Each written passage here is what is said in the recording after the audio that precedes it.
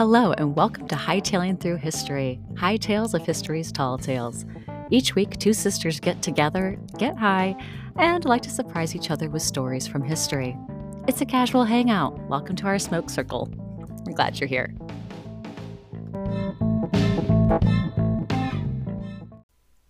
Welcome to episode 10, everyone. Come on in, get settled. I'm so excited. 10, double digits. Yeah, this was the big one you were waiting for. Yeah. And then it'll be like 20, and then actually more like 50 will be the next one. I think once you get to 10, you can kind of be like, if I can get to 10, I'm going to get to 50. Right? Yeah. I mean, if I can get to 10, I can get to 50. Massive jump. What is that? It's that awful light margarita I picked up, and I hate it. It looks pink. Is it pink? It's white peach. I mean, the flavor of the peach is fine. The peach doesn't bother me. It's the Splenda taste because it's light. Oh, the yeah. aftertaste that... Yeah, I don't like that either. I'm very disappointed with what's going on over here in my Well, you can go downstairs and make yourself another drink if you want. No, I'll we're here it. now. Nope, we're here. We're doing this. I'll just suffer through in silence. All right, well, I'm going to add to your suffering. Let's rock, paper, scissors. Here's our beat here. Rock, paper, scissors, shoot. Oh. Cut you. I did paper again. I still sent it out, too. You did, like the email, the AOL. Boop, boop. All right, scissors. You still use beats, dial-up with paper. that shit? Well, apparently.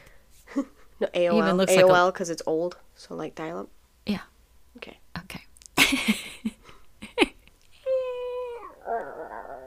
You remember that sound? Dink, dink. Oh, do I remember it? It just plays in my head sometimes whenever I just space out. Sleep, and that's all you hear is the dial-up sound. You're like, shit. It was so violent. It was so loud and so violent.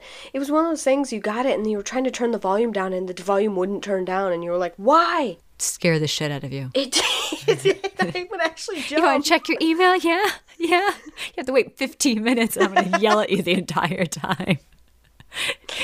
And you're not going to have any emails because you're an idiot and no one loves you. And no IMs on like, your AOL. Oh my God. Well, I won. So, okay. And in light of everything, I think it's better that I go first because mine is really heavy. Okay. And sort of dark. Okay. So, we are heading to Germany. Oh, yeah. So there it is. We've had like illicit liquids episodes. This is just our Germany episode. This is our Germany episode. I'm going to tell you about a group of Avengers. Not the Avengers. Yeah. Not the Revengers. But like the, not to be dark, but the Holocaust version. Okay. So, for those of you who have seen Inglourious Basterds, any Tarantino fans out there, I think that story inspired that movie. This story inspired that movie. Okay. I didn't look super into it. This is the second time we've quoted Tarantino films. Oh, yeah. Because I did in the last one with the Hattori. As I often try to do, I just went to space. How are you? Ding, ding, ding. I just dialed up. That's what I was saying. Like whenever I space out, that's exactly. Like if someone like did one of those zoom into my pupils. Exactly. That would be what was happening. It would just be like that little box bouncing back and forth between two computers. Fuck. Ding, ding, ding. And you're just looking at me, and I'm like, oh shit, she wants something from me. Wait, was I talking? Wait, what was I talking about? Little people in your head, like inside out, are like, she's staring at me. Quick, what'd she say? I don't know. Okay. What? Why are you looking at me like that? What, woman? What? Signal again. Signal. Fair warning to all listeners. There's quite a bit of dark content coming up in this story, so if you find that extremely upsetting, which you probably do, I know I did, and it's really going to bother you, I will not be offended if you skip past this story. It's a cool story, but it's a very dark one. And Mine's uplifting if that helps anybody. There you go. Laurel's is very uplifting and happy. I guess that worked out nicely. Okay. Which is fantastic. But mine, there will be parts, and I'll warn you, where we get into the nitty-gritties of some Holocaust info, because I think it's important to set the scene and give you an idea of what's going on. So, and this is about a group of Avengers who will be avenging some war crimes. So, that's my PSA to you all. Appreciated. Okay, so you, however, don't get to miss out on this and get to hear every horrible detail. No, I'm here. I'm here to hear it. So with that happy thought, in September of 2016, Holocaust survivor Joseph Harmatz, I believe, passed away. Harmatz was one of the last few remaining Jewish avengers of World War II. I believe it was like September 26th or something that he passed away, but, you know, we're just gunning for September here. So. Yeah, it's coming up soon. Yeah. I, like, stared at you, and I was like, it is September. I was like, nope, she's talking about the day. She's talking about the day. Yeah. Carry on. Just agree. Nod your head. Okay. I am not high, but I'm starting to think I got contact high. I think you did, too, because you're... Like, I was going to say, why does it feel like she's, really like, with me right now? I'm not with you. I'm in a totally other place right now. I think you did, because I realized how much it actually smells like weed in here. Oh, yeah. I'm, like, definitely contact high right now. I'm just running my hands through Dave Mustaine's beautiful, gorgeous locks. Have you been contact high before? Have I been to a concert? Yeah. People literally bust out giant foil bowls and just light the fuck up in the pit. And I'm like, hell yeah, man. Wow, trying to stay on track here. How much did you smoke tonight? Because you definitely hit me. I mean, I've got 2 edibles and then several smokes as well, too. Several smokes. And so does Katie. It's a lot, basically. A lot that's happened. Yeah. Yeah. I'm going to be in and out this whole episode. I apologize to the audience and to you. Harmatz was born in Lithuania and lost most of his family in the Holocaust. I believe they were in, like, they were hiding at several, like, safe houses. Okay. Safe houses. And they eventually moved into, like, a Jewish ghetto. Mm-hmm. And he joined this whole, like, we're going to rebel thing. And his mom said, don't get your younger brother involved. At least leave me one son. Oh. I know, it was pretty dark. And then they were all pulled off to concentration camps, and he saw none of them ever again. So, it doesn't get any better. So, unfortunately, just because I don't want you all to get your hopes up, I want you to settle in and get ready for the doom that I'm going to bring to you. Okay. Okay. Here's where it gets extremely heavy, and we go into Holocaust details. So, if you don't like this, skip ahead a good minute. Yeah, okay. Skip ahead a good minute and a half. Okay. The Holocaust is considered one of the greatest crimes in human history, and to this day, no one was really punished for it. There were some, of course, at the top of the Nazi state who were called to account during the Nuremberg trials, which accounts for only 24 individuals. It takes more than 24 people to kill 6 million. What of the people responsible for operating and policing the death camps? The gas chambers, who administered the pellets of lethal Zyklon B, who manned the ghettos and drove the trains, who used rifle butts to herd batch after batch of Jews to vast pits, stripped them naked and shot them, leaving plenty to be buried alive. Who would bring those men to justice? And, like, I didn't realize this, but they went into detail about that they only used 1 bullet for each person. So if they didn't die by that bullet, you were just, like, like I said, like, buried alive and left. And they went into, like, a greater description of, like, what people would see days after, and it was really scarring. And I was like, holy shit. Yeah. So I left that out, sort of. Yeah. So by 1949, 4 years after the war, only 300 Nazis were in prison from a list of 13 million. Oh. Yeah. I mean, granted, I understand, like, because there were some who did it just to survive, but then there were some people who were definitely responsible for being a part of the whole machine. You know what I mean? Yeah. Watching all of this was a motley group of survivors from ghettos and camps, Jews who had somehow cheated death. Most had lost their families, and all had witnessed unimaginable horrors. The retelling of these events has been recounted in several books, including Rich Cohen's The Avengers, Forged in Fury by BBC's former Jerusalem correspondent, Michael Elkins, and Joseph Harmatz's memoir, From the Wings. Known as, and I might say this wrong, Nakam, meaning in Hebrew, vengeance or avenger.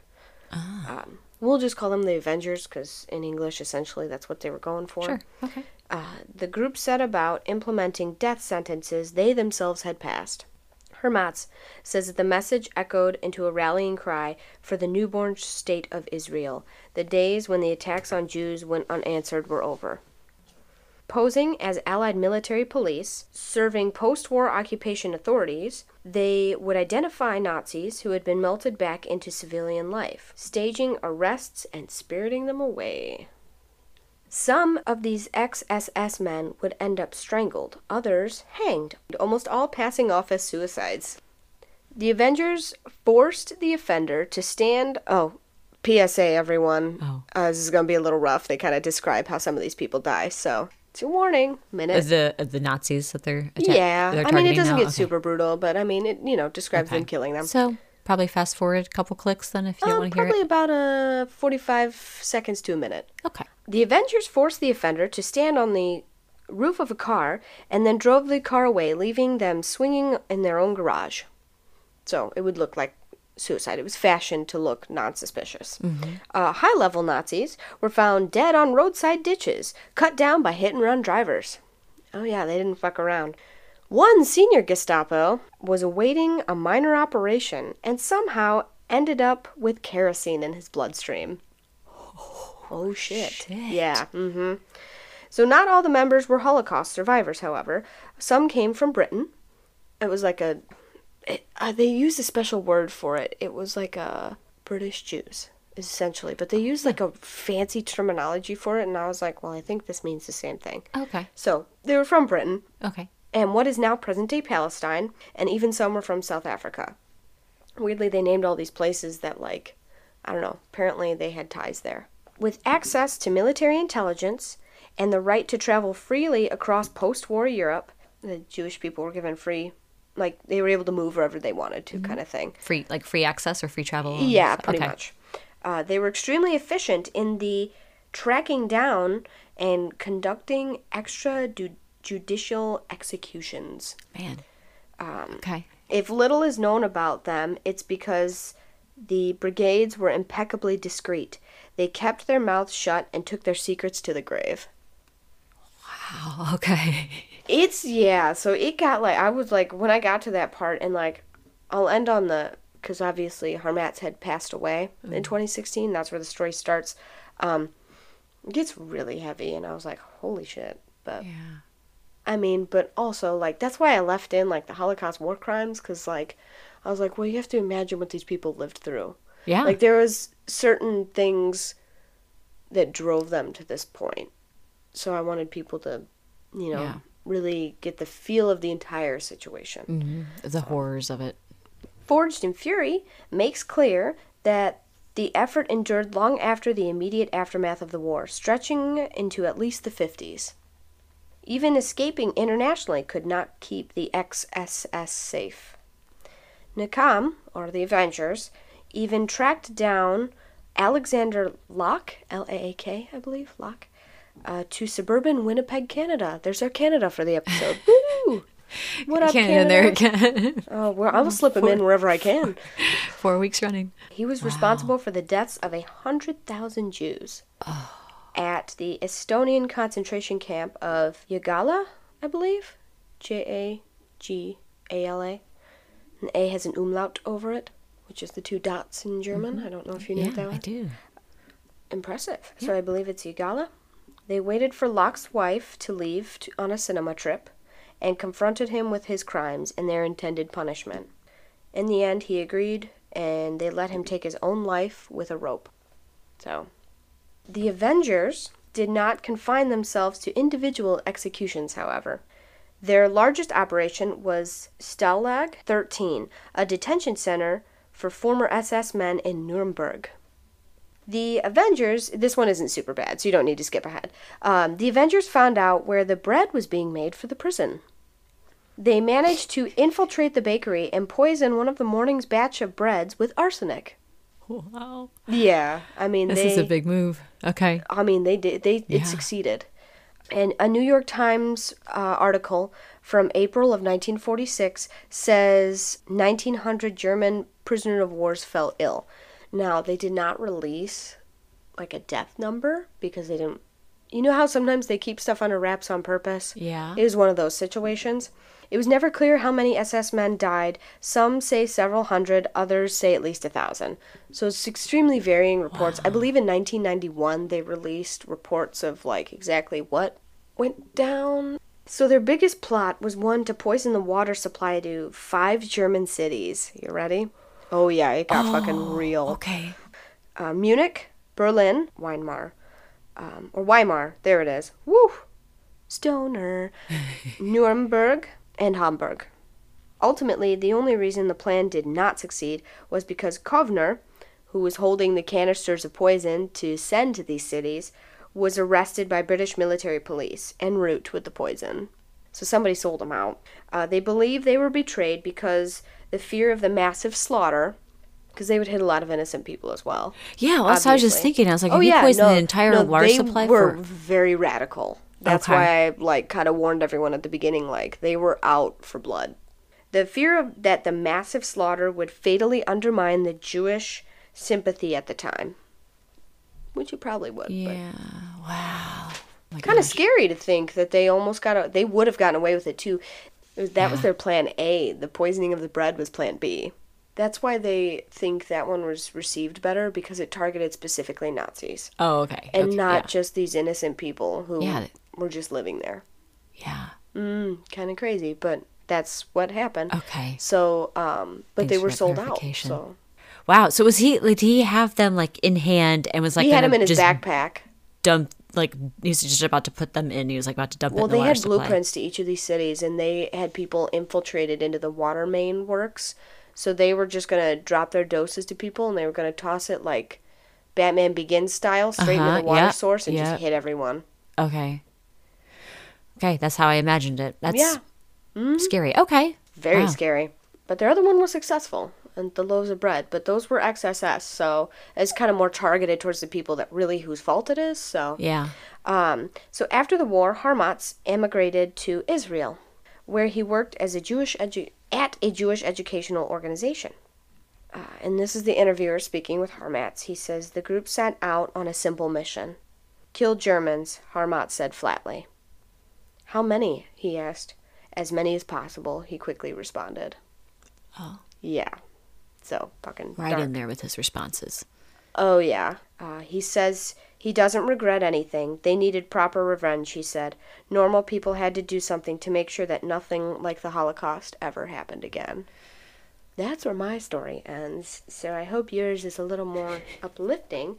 It's cool. Like, I'm with it. It's not quite Inglourious Basterds style, because, they went balls out. Man. So, I had Jewish the dark Avengers. story this week, so it's your turn.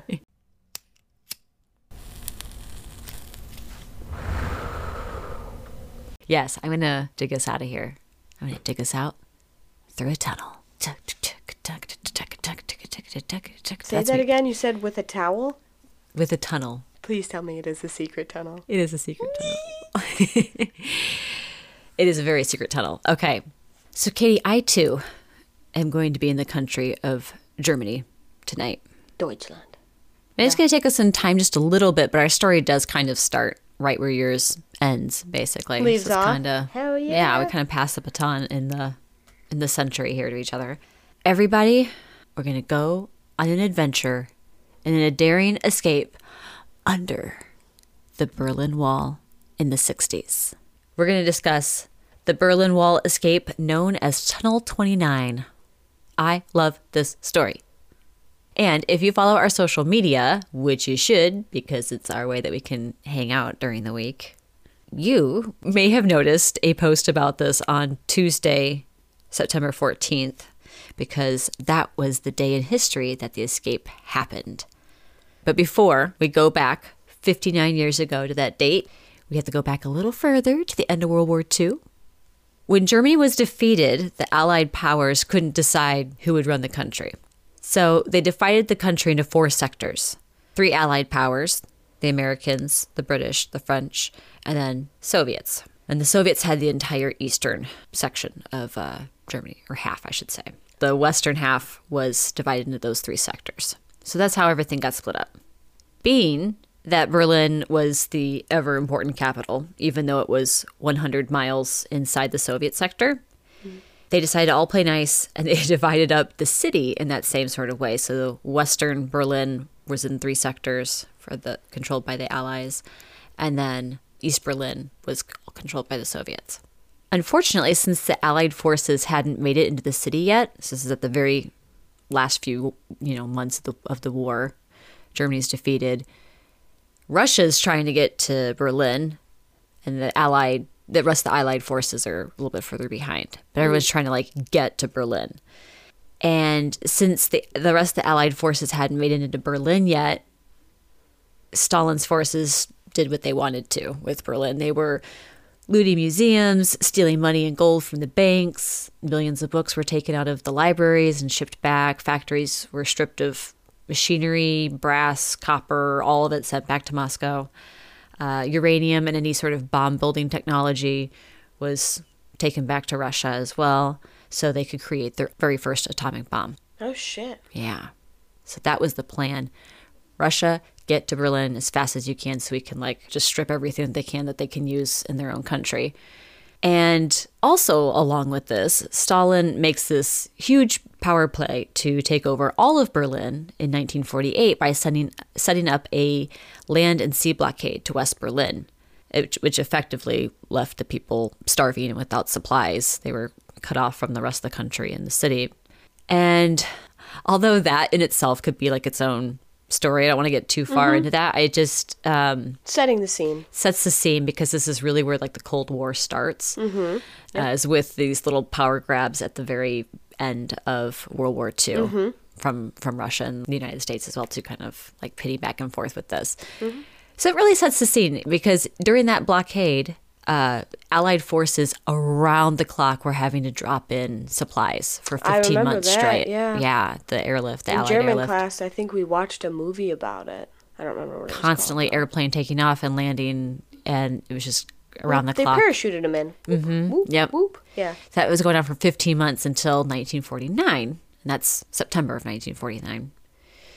We couldn't have planned this any better. I know, it's Can just we so just good. appreciate that for a second? So for those of you who don't know, we actually don't talk beforehand about this. Yeah. But I had a moment of panic, and I said, what time frame are you in? And you said Germany, 1960s, and I freaked out. I was like, shit. So I had to tell you. I was like, well, this is what I'm doing. You go, oh, no, I'm doing something totally different. I was like, oh, thank God. Yeah, because we want to just make sure that we're not doing the exact same story. Oh, shit. Most of the time it's completely different. So we just kind of go what kind of time frame are you, or what part of the world are you in, or whatever. That's what we usually say when we could say, hey, where are you visiting this week? Yeah. Where are you taking us? Yeah. And we'll say 1960s Germany or 1950s Germany in my case. But when we got here tonight, I was like, wow, that was kind of what a twist of fate that was, because it was just kind of wild. I guess it's not as wild because we try and hook up our months to correspond with some historical events, but it doesn't always work out that way. I've got some shit for October, though. Woo! Oh, I'm so excited. We'll talk about it later. Okay. Yeah. All right. Starting in 1949, for many years, one could cross the border as they pleased, just back and forth between East and West Berlin. But unfortunately, over the years, East Germany, or the German Democratic Republic, as it was officially known, began to notice the exodus of people out of their borders. People were leaving and not coming back. What is happening? By 1960, nearly 1/5 of their population had left for the West.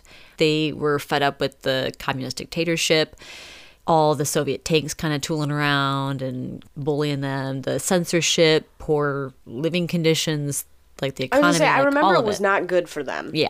They were hungry. We went out of here. They were cold. They were treated like crap. They were stopped and frisked in the streets and shit. It was not good. Yeah. No, it was not a nice place to live. They were treated like prisoners. Mm-hmm. And so they're like, right, we're getting out of here. And GTFO. GTFO for sure, because it also led to a brain drain, as it's called, when everybody when all the smarty McSmarty pants leave a place, which also cripples the economy as well too, because their education system, their healthcare, science, their overall economics, everything gets impacted by the brain drain, because all the scientists, doctors, teachers, They get out of Dodge for a better life. They're like, nope, see ya, we're out of here. So there could be an entire village or a town that didn't have a doctor or a teacher in it. Which is more detrimental than people realize. Yes, well, exactly, because they're watching the economy start to like tank and communism is looking bad. And they're like, well, that is our problem. How can we convince people that communism is the best system if people are leaving by the bucket loads? So now, fast forward to 1961, and we're going to begin our story. Dark-haired and green-eyed, early 20-something. I like how you move your microphone closer, like, yes, dark-haired, green-eyed. I did. I was like, oh, okay. Hello.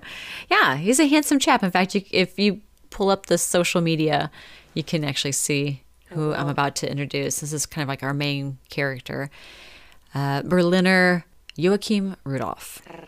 And he... Are you seeing him? Are you looking at him right now? Oh, hold on. I got caught on Megadeth's page. Hold on.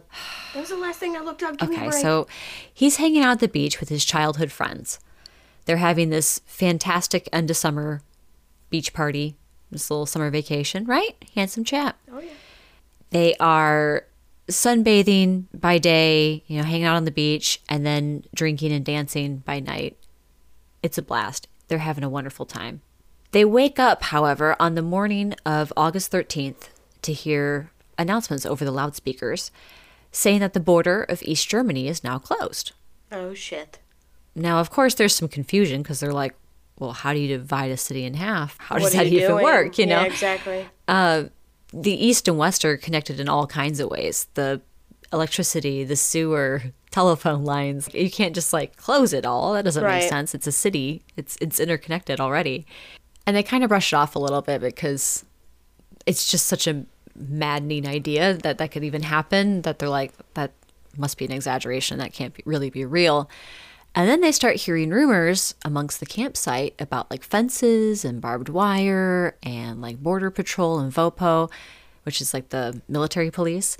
And they're like, oh, things are a lot more serious than we realized. We got to get back home. So they drive all the hours back to get to Berlin. And they drive up to the border and they realize that, yes, there is a wall. It's not exactly a wall as we think of the Berlin Wall, like concrete and barbed wire and the graffiti and everything. It was more of a tall fence with barbed wire on the top. And they were in the process of building the actual cement wall, but they put that fence up so quick. They also see that the Border Patrol now have guns. Now, they've pulled up to the border and they park the car and they start to get out. But as they do, the Border Patrol officers start warning and threatening them with the guns. And the young men realize that it's actually the VOPO, the military police. Yeah. Which it's called the People's Police, but it was like a military trained police force. So they were a little bit more scary. It's essentially like our National Guard. Yeah. Yep. That's exactly what it is. Yeah.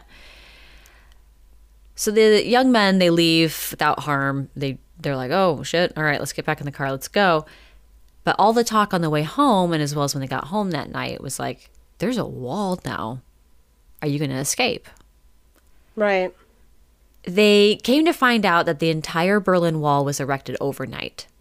As late as June of 1961, the East German government was saying that it had no intention to build a wall. They're like, no, we have no intention to do that. It's the first thing from our minds.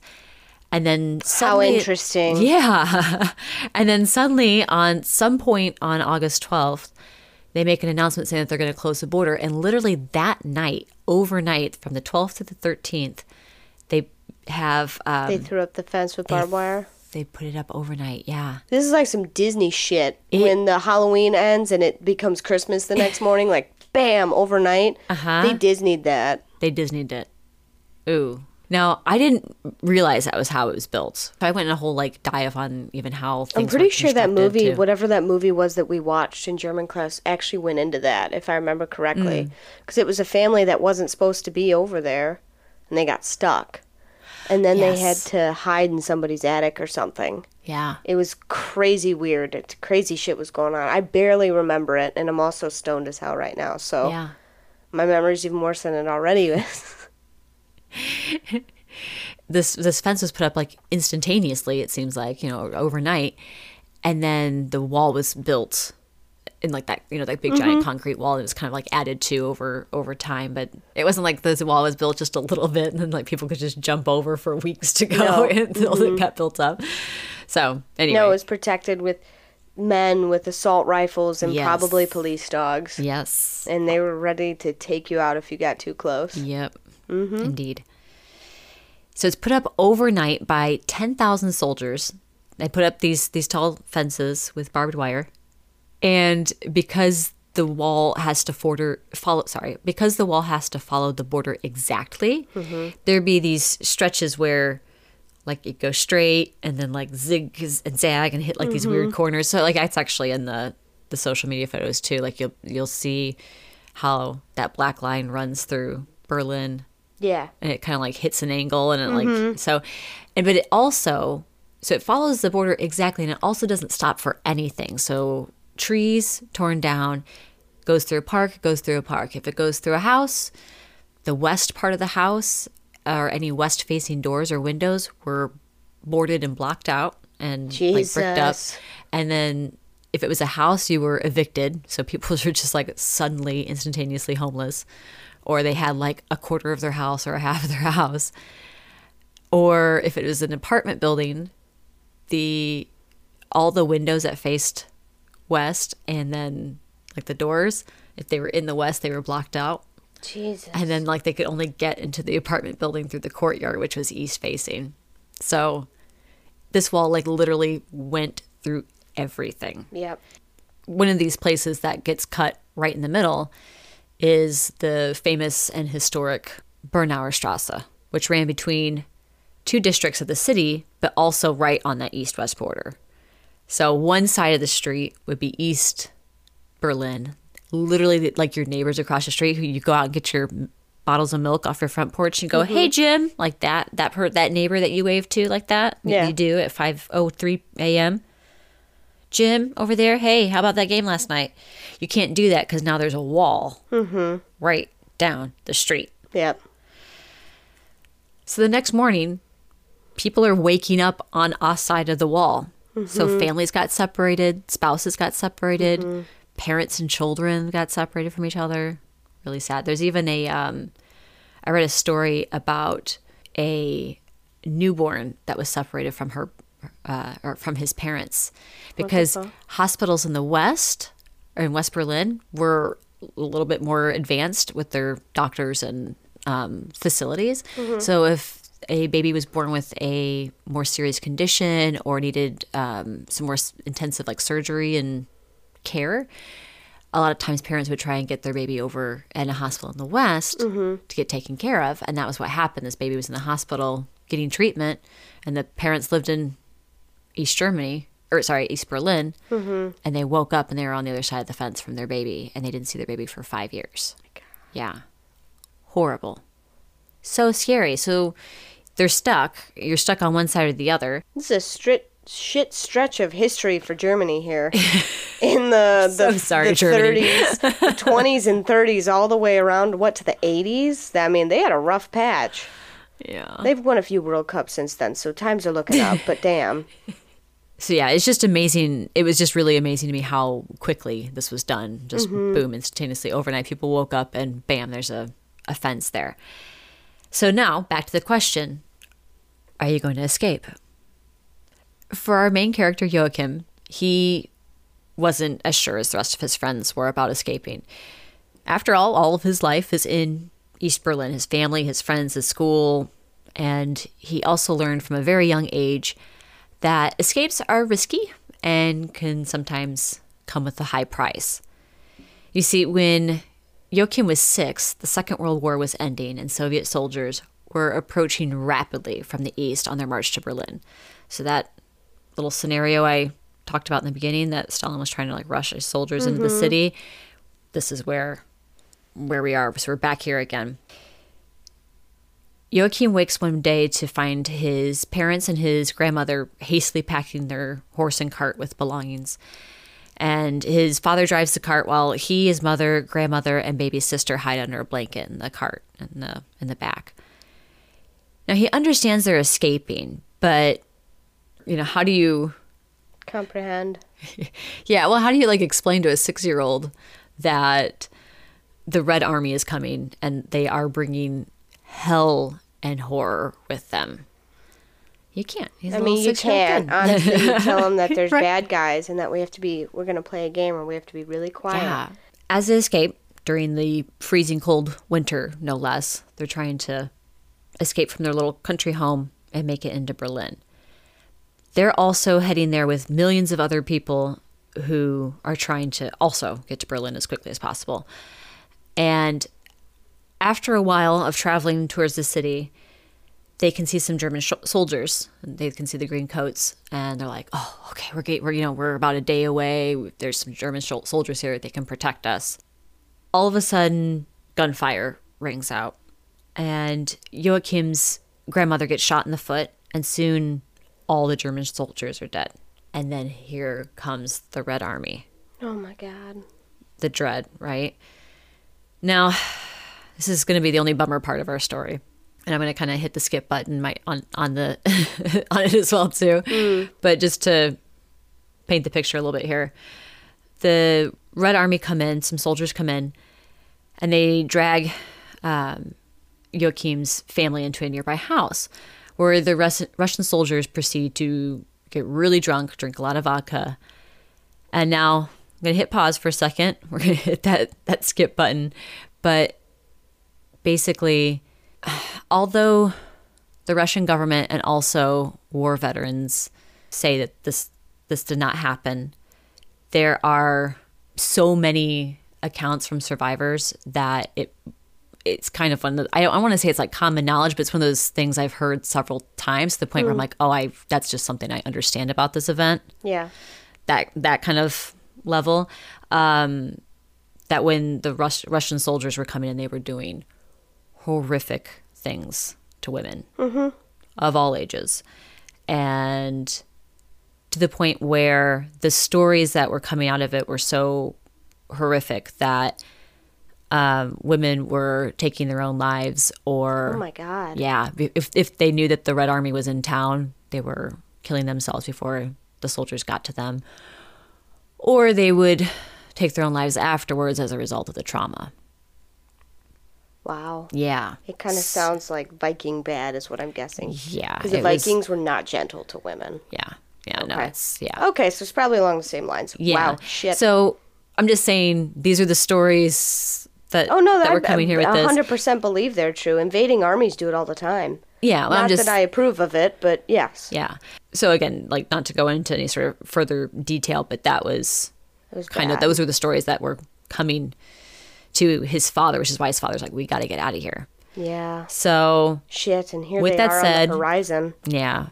With that said, in the morning, Joachim was just kind of cuddling with his dad and sitting in his lap, and they were like just holding each other. And in the morning, the Russian soldiers pack up and they leave, and they take his dad with. And he never sees his dad again. For fuck's sake. Turns out he died a few weeks later at a Soviet prisoner camp. Well, that took the wind out of my sails. Yeah. But it gets uplifting from here. So Joachim, in interviews, he just said, just things happen in the house I don't want to talk about. But I'm just saying these are the stories that, you know, when his father was trying to escape the Soviet forces, that was exactly why. Yeah. Mm-hmm. And although none of this is something a child should experience at 6 years old, he grew up a lot that day.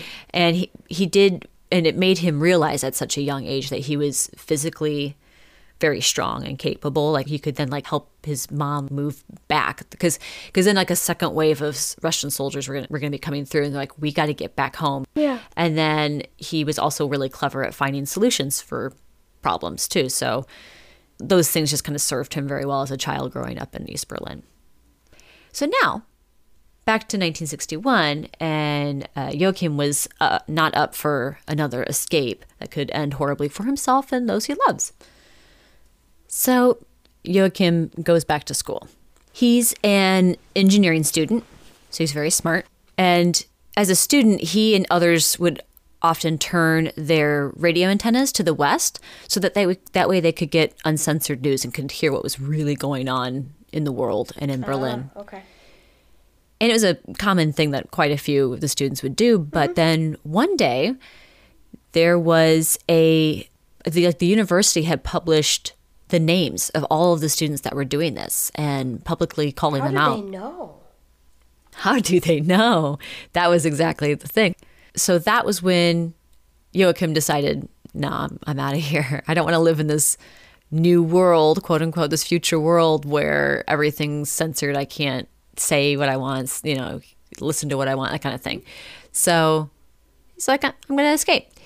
So remember that since it first went up, the actual concrete wall has been getting stacked higher and higher. And then it gets, at its height, it gets topped with barbed wire. And within a few weeks, hundreds of people had managed to escape. Some swam across the river. Some somehow managed to not cut themselves to ribbons, just jumping over the fence. They threw clothing over it. That's the only way. You can throw carpeting over it. Not that I've ever done such a thing. That makes so much more sense. For whatever reason, I was thinking they were just jumping over. I was like, wow, how do you? That's so basically, super. I mean, if you ever have to get over barbed wire, people, the best way to do it is to find a really thick piece of clothing, throw it over, and crawl on that. Yeah, that makes sense. Okay. Yeah. Well, then they were just hopping on over. Or third option was that because the wall was so close to all these houses and all these buildings, sometimes through them, you could go into buildings that were right at the wall and essentially throw yourself out of a higher story into the west. And there were firemen and people on the other side to try and catch you.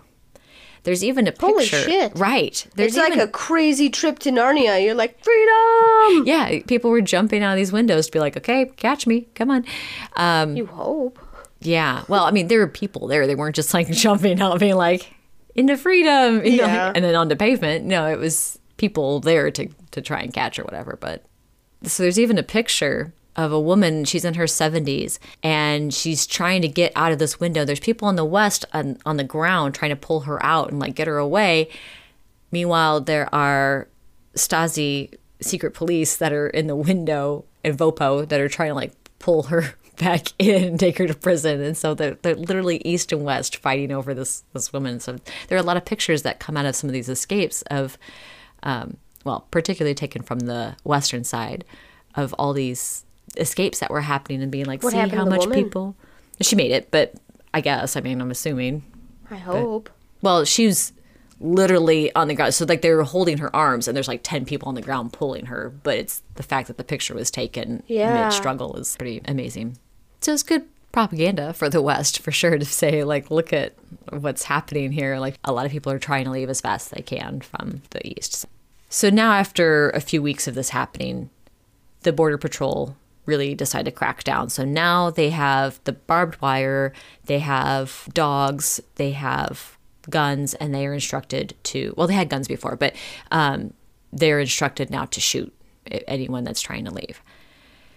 And so by next month in October, when one of our main protagonists here, Joachim, decides to leave, now everything looks different. There's much more risk involved with trying to escape. And over time, what's known as the death strip is established by the wall. It's this section between walls where the border. Isn't it a no man's land? Kind of, yeah. Well, it was an East Germans' land, but it was that sort of idea, I guess, in the sense that there were border patrol, there were guard dogs, there are watchtowers, there's barbed wire, there are tripwires and landmines even, and anti-tank weapons. So over time, everything just, the security just gets heavier and heavier and more dangerous as well, too. Joachim and his friend wanted to escape, even though now a month later, everything is even harder, and getting progressively harder as well, too. But they are looking for places on the wall that are maybe slightly weaker. Less secure, or weaker. They might be able to have an easier escape point. And within the city, everything's looking pretty secure. So they're like, keep moving. And they end up riding out into the countryside. And there's a point where the border is kind of at the bottom of a little hill.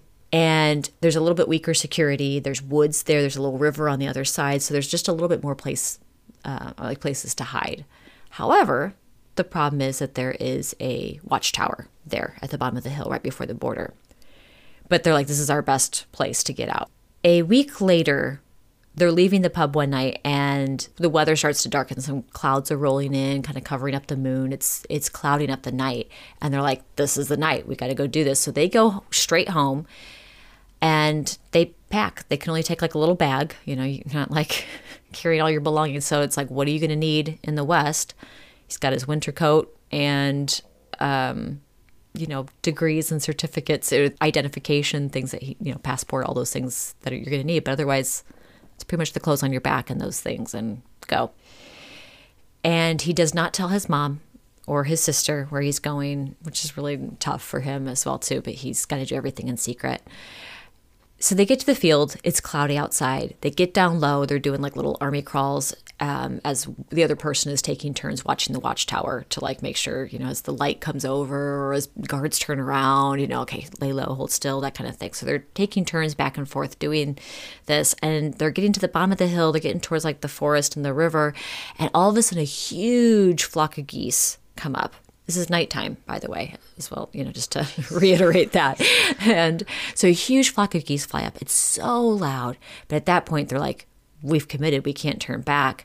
And they're just worried that the guards were alerted to, like, did the geese just fly up for no reason? Or is there something down there that startled them? And so they're like, just go, go, go, go, go, go. So they stay low, but they're moving quick now. They're getting through the river, and they're just trying to get as far and as fast as they can. They get through the river, they get to the other side, they follow a path, and the path leads them up to like a little like watch station. There's a couple soldiers there. It's not like really like a barracks or anything like that, but just like a little... It's more like a break room. Yeah, like a little break area. And there's a guard there who's got his eyes closed and his hands like kind of propped up on his chin. And they come up to him and they're like, we don't know where we're at. We don't know if we've got ourselves turned around and we're still in the east or if we've passed the border. And this soldier opens his eyes and is like, hey, what you guys doing in the middle of the night here? And at this point, it's like 4 or 5 a.m. Yeah. And they're like, And he goes, sightseeing? Yeah. And he goes, it's okay. I know who, I basically like, I know who you are. Like, I know why you're here kind of thing, but you made it. Congratulations. You're safe now kind of thing. And they're like, oh, thank God. Because so many people were trying to escape that, like, and so the guard was like, yeah, it's okay. He really You're safe. On the other side? Mm-hmm. Yeah, they made it. They made it to the west. So butterflies. Hold on, I have to drink that one down. They take Joachim to a CIA safe house, and he's questioned for hours by the CIA, like what's really going on over the wall, because there's no radio, there's no information that's coming out of East Berlin that's not already tampered with and censored, so what little they are hearing is all propaganda and communist radio. And so they're trying to figure out what's really happening over there, and also making sure that he's not a spy as well too, and just asking all these questions. And finally, after several hours, they let him sleep, and he sleeps and staying at the safe house for a few days while he kind of gets settled in. So there we go. He's questioned by the CIA. Now, meanwhile, same day, there's a hairdresser, 21-year-old hairdresser named Siegfried Usa, and he is caught with hundreds of smuggled cigarettes. And the police are like, what are you doing with all these cigarettes? Where are you going with these? And, why are you smuggling? And like all the questions, right? And they find out that Siegfried is gay, which is a crime at this time. And he was taking the cigarettes to a quote-unquote homosexual and lesbian orgy, is how it's put in the Stasi paperwork. So who knows? It could have just been a small party, but who knows? Right. So these were smuggled cigarettes used for nefarious purposes by nefarious people kind of thing. It was like a very... So when a Stasi officer comes into the room, plain clothes, so there's no uniform. Pretty much when people see an official come in and they're in regular clothes and not a uniform, everyone gets scared because that's the Stasi. And the Stasi were a secret, like as I mentioned, a secret like police. KGB? In a way, yeah. They are the intelligence for East Germany, and they are terrifying. Now, at the end of World War II, there were all these terrible stories that were coming out about the Stasi, about how ruthless and violent and horrible they were. But they were trying to change their image now in the 60s, and they were now just like a super secret police, but they had eyes and ears everywhere, like hundreds of thousands of informants. And they even had like microphones and cameras in people's houses, just everyone's houses. There are hundreds of tapes where you can hear everything going on in people's houses. Yeah. Oh, yeah. No, everything. Yeah. I don't want anyone to hear what goes on in my house. Right. I mean, so there's all these tapes. And in fact, actually, they would think my IQ was like 2. But like the podcast of Tunnel 29 from the BBC, it's actually done by the author of this book as well, too, that I read, Tunnel 29. So I was kind of doing both at the same time. She plays clips of some of these tapes, and you hear like kids' parties and people having conversations, and like it's crazy. It's so creepy. So when people go out for like a doctor's appointment or go out to work or something, the Stasis, if they were wanting to keep an eye on you, which they were keeping an eye on everybody, would come in and bug your house, and no one was the wiser. In the podcast, they tell a joke that was running at the time about the Stasi, and they said, why would the Stasi make such good taxi drivers? Because when you get into the cab, they already know your name and where you live. And where you're going. Where you're going. So, they're not wrong. Yeah. Anyway, sorry, you had a question. Oh, are they Russian? So is East Germany run by the Soviets? This was something that I had to keep kind of trying to keep in mind, and I had to keep referencing for myself, because that was a question that would always come up. Technically, they were Germans, but the sector was occupied by the Soviets. Same thing with the American sector. So they worked for the Soviets. Yeah, same thing for the Americans, same thing for Britain, same thing for France in each of their sectors. Basically, when it comes right down to it, the Stasi are known in history as like the biggest or most secret or most successful, I should say, secret police and intelligence agencies. I'll say they had their nose up everyone's butt crack. They really ran deep. They had informants east and west at all tiers of, like you really couldn't trust anybody. All these informants, like I said, there were hundreds of thousands of them. The population percentage, it was like the greatest of any other, intelligence agency or something like that in history. I was like, holy shit. What would you stand to gain from that, though? Like, what would be the point? Well, that's great that you bring that up, because now we go back to Siegfried Usa. So we just talked about how scary he is seeing the Stasi officer in the interrogation room, because he knows what's coming. We know what's going on here. And he says, now you could go to prison because you are gay and you are smuggling cigarettes. So you've got a lot of crimes against you. But we can do something about that. Will you spy for us? And we can kind of wipe this clean. And that's how they get people. So they get dirt on people. Yeah, it's blackmail. And then they use it against them and blackmail them.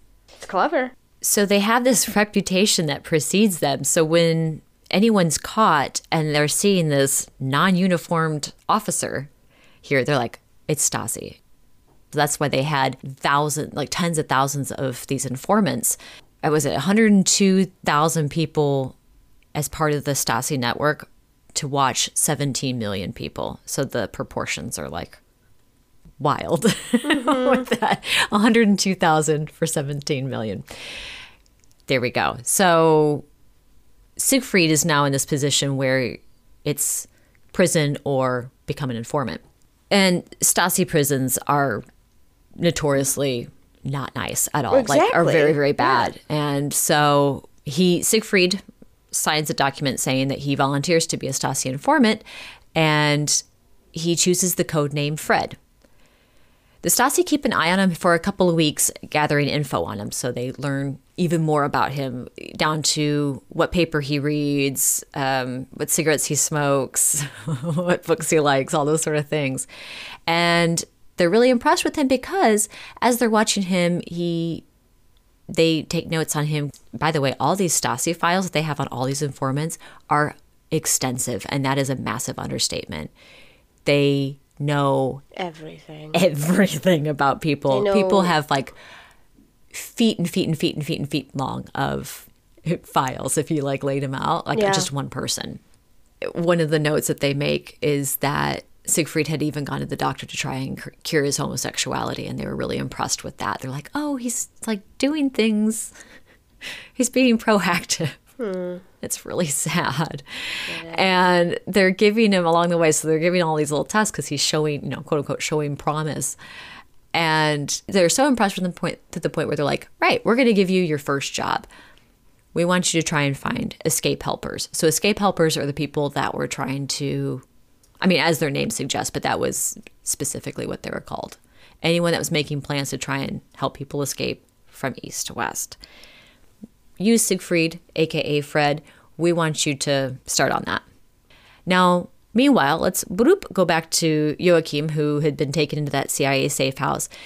His first 2 weeks, he's just trying to settle in and figure out life in the West. It's just so much freedom. And he doesn't know what to do with it. Like different for him. His life was scheduled back home, Like if he, like for him as a university student in engineering, they'd say, as an engineering student, here are your classes. These are the times you go there. Boom. Whereas now he's at this West Berlin University. They're like, oh, you can take all kinds of classes.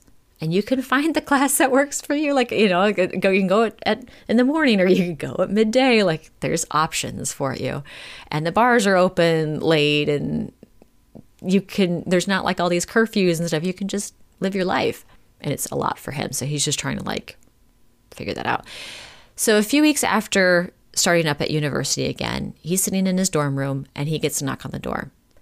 He opens the door and there are 2 Italian students standing there. And he's seen them around the campus. He doesn't really know them as friends, but he's like, I have seen their faces. And here they are at his dorm room late at night. So he's like, all right, come on in. Their names are Mimo and Gigi, which I just love. And they had known that he had escaped from East Berlin. And they said, hey, we have a friend in East Berlin with his wife and baby. And it's obviously too hard for them to escape. They can't just hop the border and crawl through a river like with Joachim a crying did. Baby. Right. Will you help us? We're going to build a tunnel. And Joachim, even though he's just a few weeks out from escaping, goes, all right.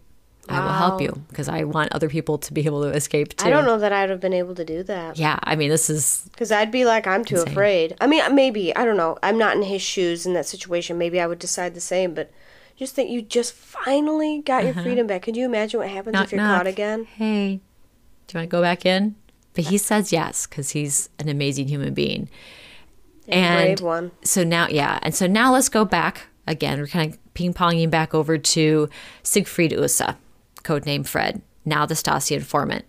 He's in West Berlin because he's able to go back and forth. He's trying to find people. He's in West Berlin and he's in a pub chatting with some students there because most of the time escape helpers were students because most people escaping were young people. Yeah. And so he's hanging out with these students. They're chatting music and politics and all the things that young people are going to talk about and get excited about. And then as the drinks and the conversation's flowing, it gets into escape stories.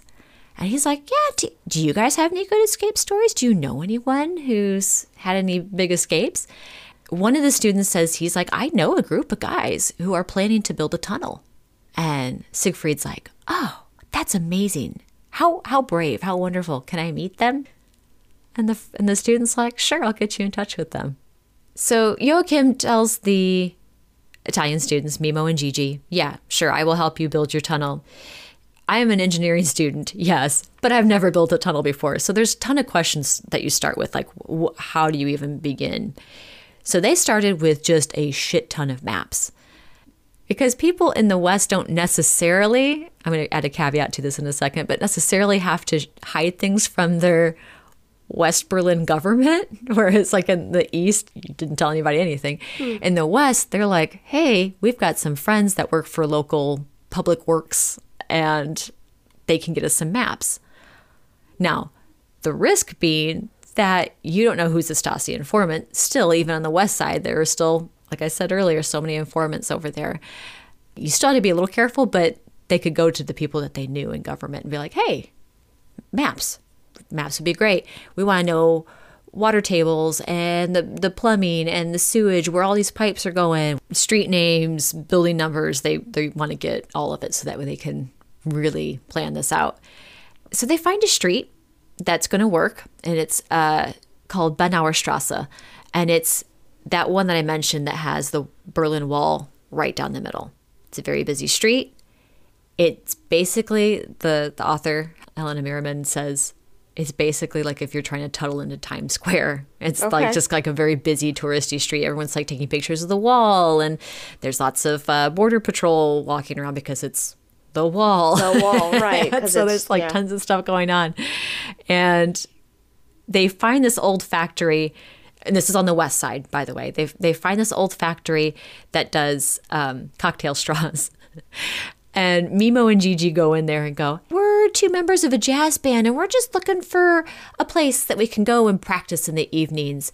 And the owner of the factory is like, I know exactly what you're doing. And yes, you can build your tunnel. I'm here for you, brother. I'm here for you. He turns out he also escaped from the East. Oh, God so bless he's like, that man. oh, fuck the jazz band story. He's like, I know exactly what you're looking for. But if you happen to bring one, they're welcome. They're welcome too. But you can use the water, like do what you need to do to make your tunnel, which is just amazing, right? Now, Mimo and Gigi, as Italian students, are technically foreigners. They're not Germans, right? Mm-hmm. So they have passports that they can travel to and from East and West. Really? Yeah, they have a... Foreigners could get through with no problem? They're Italian. They're not... What? Yeah. I didn't know. I guess to me, they wouldn't let foreigners in. Well, people could go... And this is what the story is going to be based on, too. People could go into the East if they had a West German passport. You just had to line up at the border, but no one could go out if you didn't have that West German passport. Right. They weren't letting their own people out, but people could come from the outside, could come in. So when the wall goes up, if people had I did not family realize in that the at East, all. Yeah. But Joachim and anybody that escapes, they cannot. Right. They don't have those passports that it would allow them to, because they're escaped. So they don't have the paperwork to be able to safely go back. Right. So, but if you were West German or a foreigner, you could go over. Really? Yeah. You just had to be able to prove that you were prove that you could get back out again. That's insane. I didn't realize they'd let people in. I guess to me, I am surprised they would let people in because they were trying to keep it hush-hush what they were doing. I think things probably got harder as time went on. The border probably tightened up quite a bit. But at this time, like at least during the time of the story, there is the ability to go back and forth to a certain degree. That blew my mind. I did not realize that. Okay. That is a piece of information I never had. Mimo and Gigi, with their Italian passports or their foreign passports, they could get to the other side. They go to the East, and they already had their break-in spot. It was the basement of an apartment building where they went to a party. The night of the party, they sneak down to the basement and get one of the spare keys, mold the key in plasticine, so they have like the outline of the key teeth, and then they take it to a key maker the next day and get a key made for the bottom basement of this apartment building that they were in the East. So they've got their target buildings on each side of the wall. They have the factory in West Berlin. They have the basement of the apartment in East Berlin on Bernauer Strasse, the very busy street. Let's meet the rest of our cast here. Okay, so we have Wolf Schulte. Love it. Very charismatic. He had a VW van. Cool dude. Next person, we have Hassel Herschel, who had just spent 4.5 years in prison, and his sister and her brand new baby wanted to come over. Third person is Uli Pfeiffer, and he escaped through the sewer system. Yeah, so these are our four main dudes in the diggers, and then we also have Mimo and Gigi, the Italians, part of the crew. 6 guys, because we can't forget about Joachim. Now, for the tools, Hassel was like, hey guys, I actually saw a construction site, and they're not really doing too much on it, so let's go grab some stuff from there. So they get a wheelbarrow and like some hammers and some stuff, and they just hop the fence, and there they go. Now building the tunnel. They knew from media what didn't work for a tunnel, like what collapsed easily, what failed. And again, being engineering students, they had some idea to to a certain degree, but otherwise they were completely winging it. The first evening, they spent the night in the factory breaking through the concrete and then the hard clay and all the dirt and then just trying to get through the layers. In the first few days, they worked to get deep enough under the water lines, which was 4.5 meters deep or just under 15 feet. They realized it was quite a task because the clay was pretty hard to get through. So not only those initial layers, but there's also more clay underneath, of course. I don't think that I'm claustrophobic until sometimes I have to like imagine myself in tunnels or like caves and tight spots. And I go, no, I don't think I can do this. So the space was 1 meter by 1 meter. So basically we're talking about 3 feet one way, 3 feet the other way. And to dig, the person digging had to lie on their back and then just dig down at their feet, which is really hard to do as well. Yeah, imagine that. So think of like where you're sitting there, like think of like a luge where you're like laying back and there you go. And you've got your feet against the wall that you're trying to dig through. And then you're like digging down at your feet and having to scoop the dirt up. It's a very uncomfortable position is what I'm thinking. Yeah. But they couldn't be on their front and digging because you don't have the elbow sort of space to be able to do it. You'd be hitting the side of the tunnel. So they found that they have to like lay on their back and dig at their feet. It just makes me nervous right there. And they started to get this great little system going. They have, they find the best way to dig. Then they would get these small piles of dirt and they would bring them up to the cart.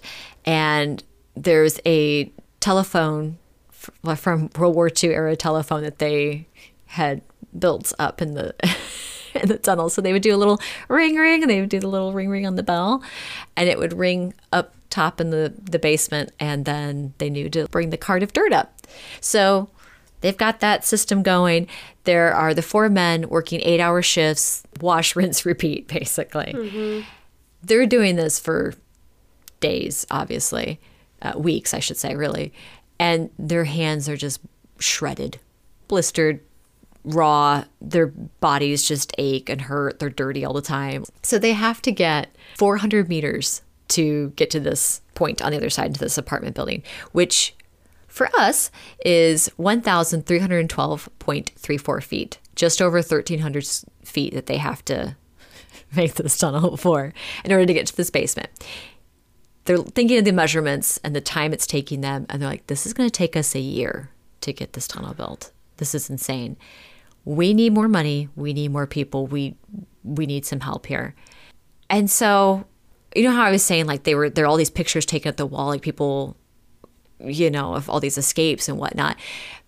So keep in mind, all these news stations are there by the wall trying to document what they can on the western side. Mm-hmm. And we are now going to bring in NBC News, the American news station. I was say the American NBC? NBC News, yes. Okay.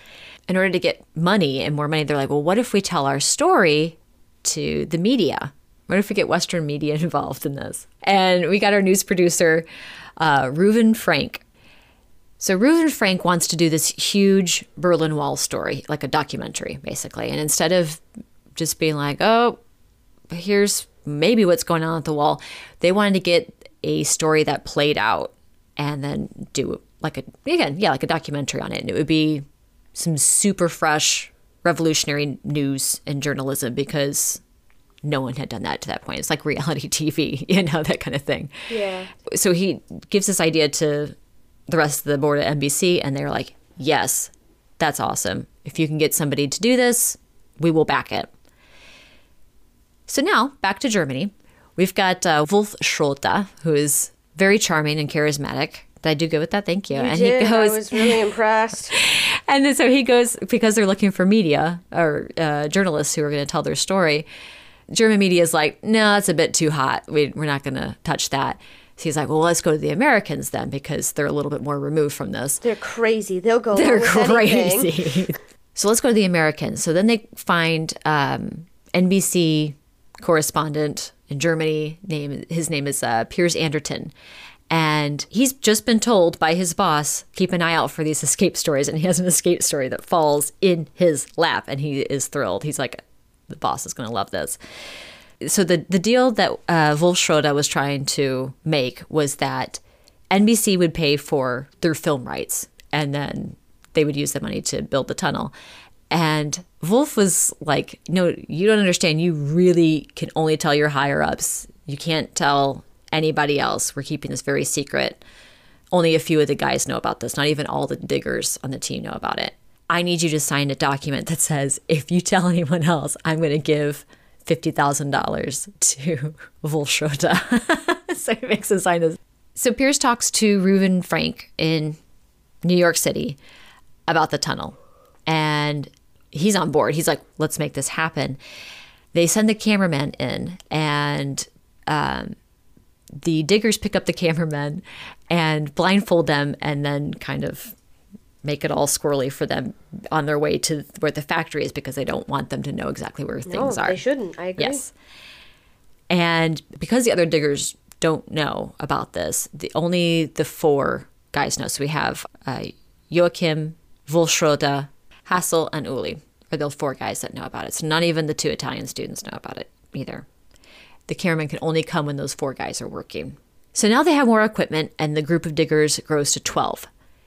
Now they are far enough in the tunnel that they need to pump in fresh air. So engineering student Joachim gets these stovepipes that are 1 meter long, and they tack them up in the top to pump in fresh air. He also gets electrical lights to go down there as well too, so they can see and they can breathe. Great. They can keep on digging. But now they're under the street. They can hear everything going on above them. It's crazy. They hear the trams, they hear cars, and sometimes they can even hear louder conversations, or if there's someone like right above. And they're like, wow, this is nuts. Now this is for real. We're out into the street now.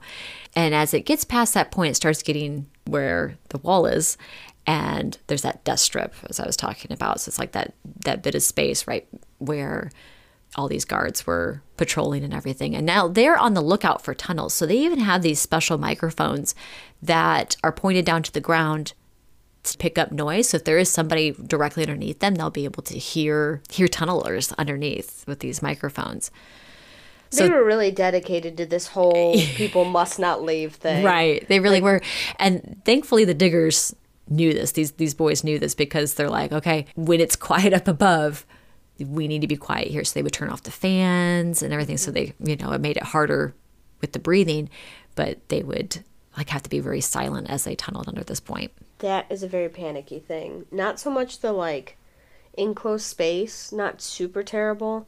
It's the lack of air that freaks me out. Yeah.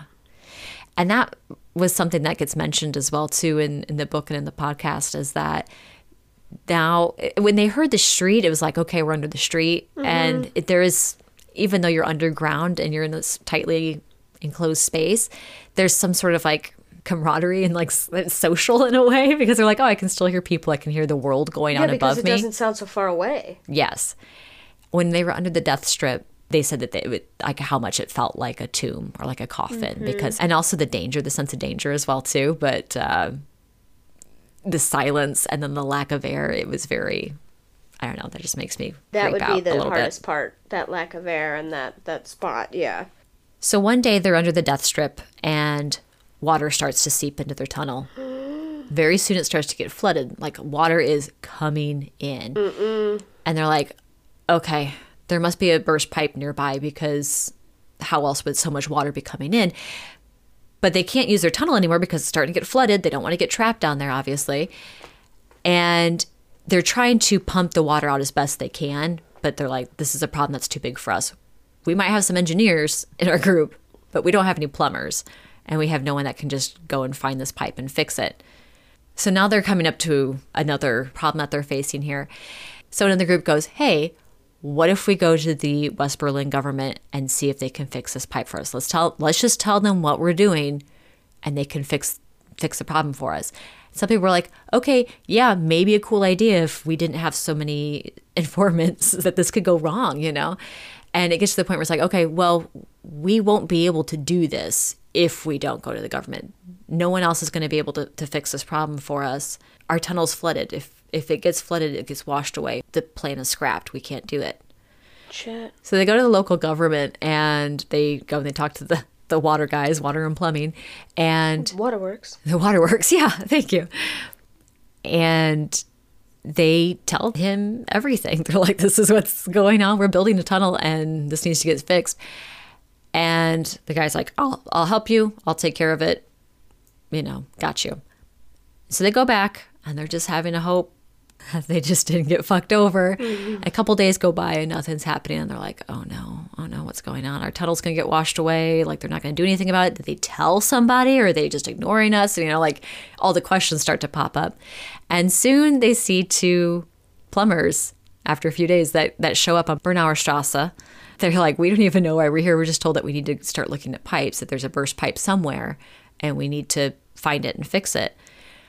So here's how cool West Berlin government was. That guy who's like, oh yeah, no, it's cool, I'll take care of it, sends out a couple of different teams of plumbers to check all along the street to, find this burst pipe that's somewhere in the street. And because we're getting reports of water. Yeah. So because again, this wall, like, people can see what's going on the other side of the wall if you're up high enough. Mm-hmm. And if there's a couple of guys that are working on one specific area and going in and out of this, like, one factory, the government's like, they're going to see it. They're going to get suspicious. They're going to want to know what's going on. Know exactly what's up. Yeah. So let's send out teams everywhere, and no one really knows. It was a great idea. So they really hooked it up. There's some real G's on the West German side. Yeah. West Berlin side, excuse me. Yeah. All Germans. West Berlin side. West Berlin side. So they're now about 15 meters away from their target. But now their tunnel is unusable. Even though the flooding has stopped, it's still filled. Like, they have to let it dry out, and they have to, like, pump it. The pipe got fixed. Pipe got fixed, Oh, shit, yeah. Mm-hmm. Soon they didn't have any more leaking, But they're still flooded. But they're still flooded, yeah. It's not like the plumbers came and, like, flush everything out. They have to get it out themselves and then let it dry out. But as of right now, it's completely unusable. They hear about another group of students who have a tunnel, but no diggers. I guess when the diggers got sick or something like that, and so everyone kind of stopped, and now these guys have a tunnel. They're like, well, we don't have anyone that can, like, help us dig. So they take a huge risk by joining forces with them. The tunnel isn't as great as their original one, because remember, Joachim had all these support beams engineered in there, the stovepipe with the air and the electricity and the little telephone line and everything. Was that the first picture you put on social media? Yes, I think so, yeah. That's his original tunnel. That's the original tunnel, yeah. Okay, because it looked like professional as hell. It looked too legit to quit. It was very nice. And so when they get to this other one, the tunnel is even more narrow as well, too. And they're like, there's a huge risk that this can just... You guys are going to cave in. Dig up, right? It can just collapse. Yeah, the collapse risk was very high. So they spend a bunch of time fixing it. And they also have to make sure that they even know where this tunnel is going, too. Turns out it's going the wrong way.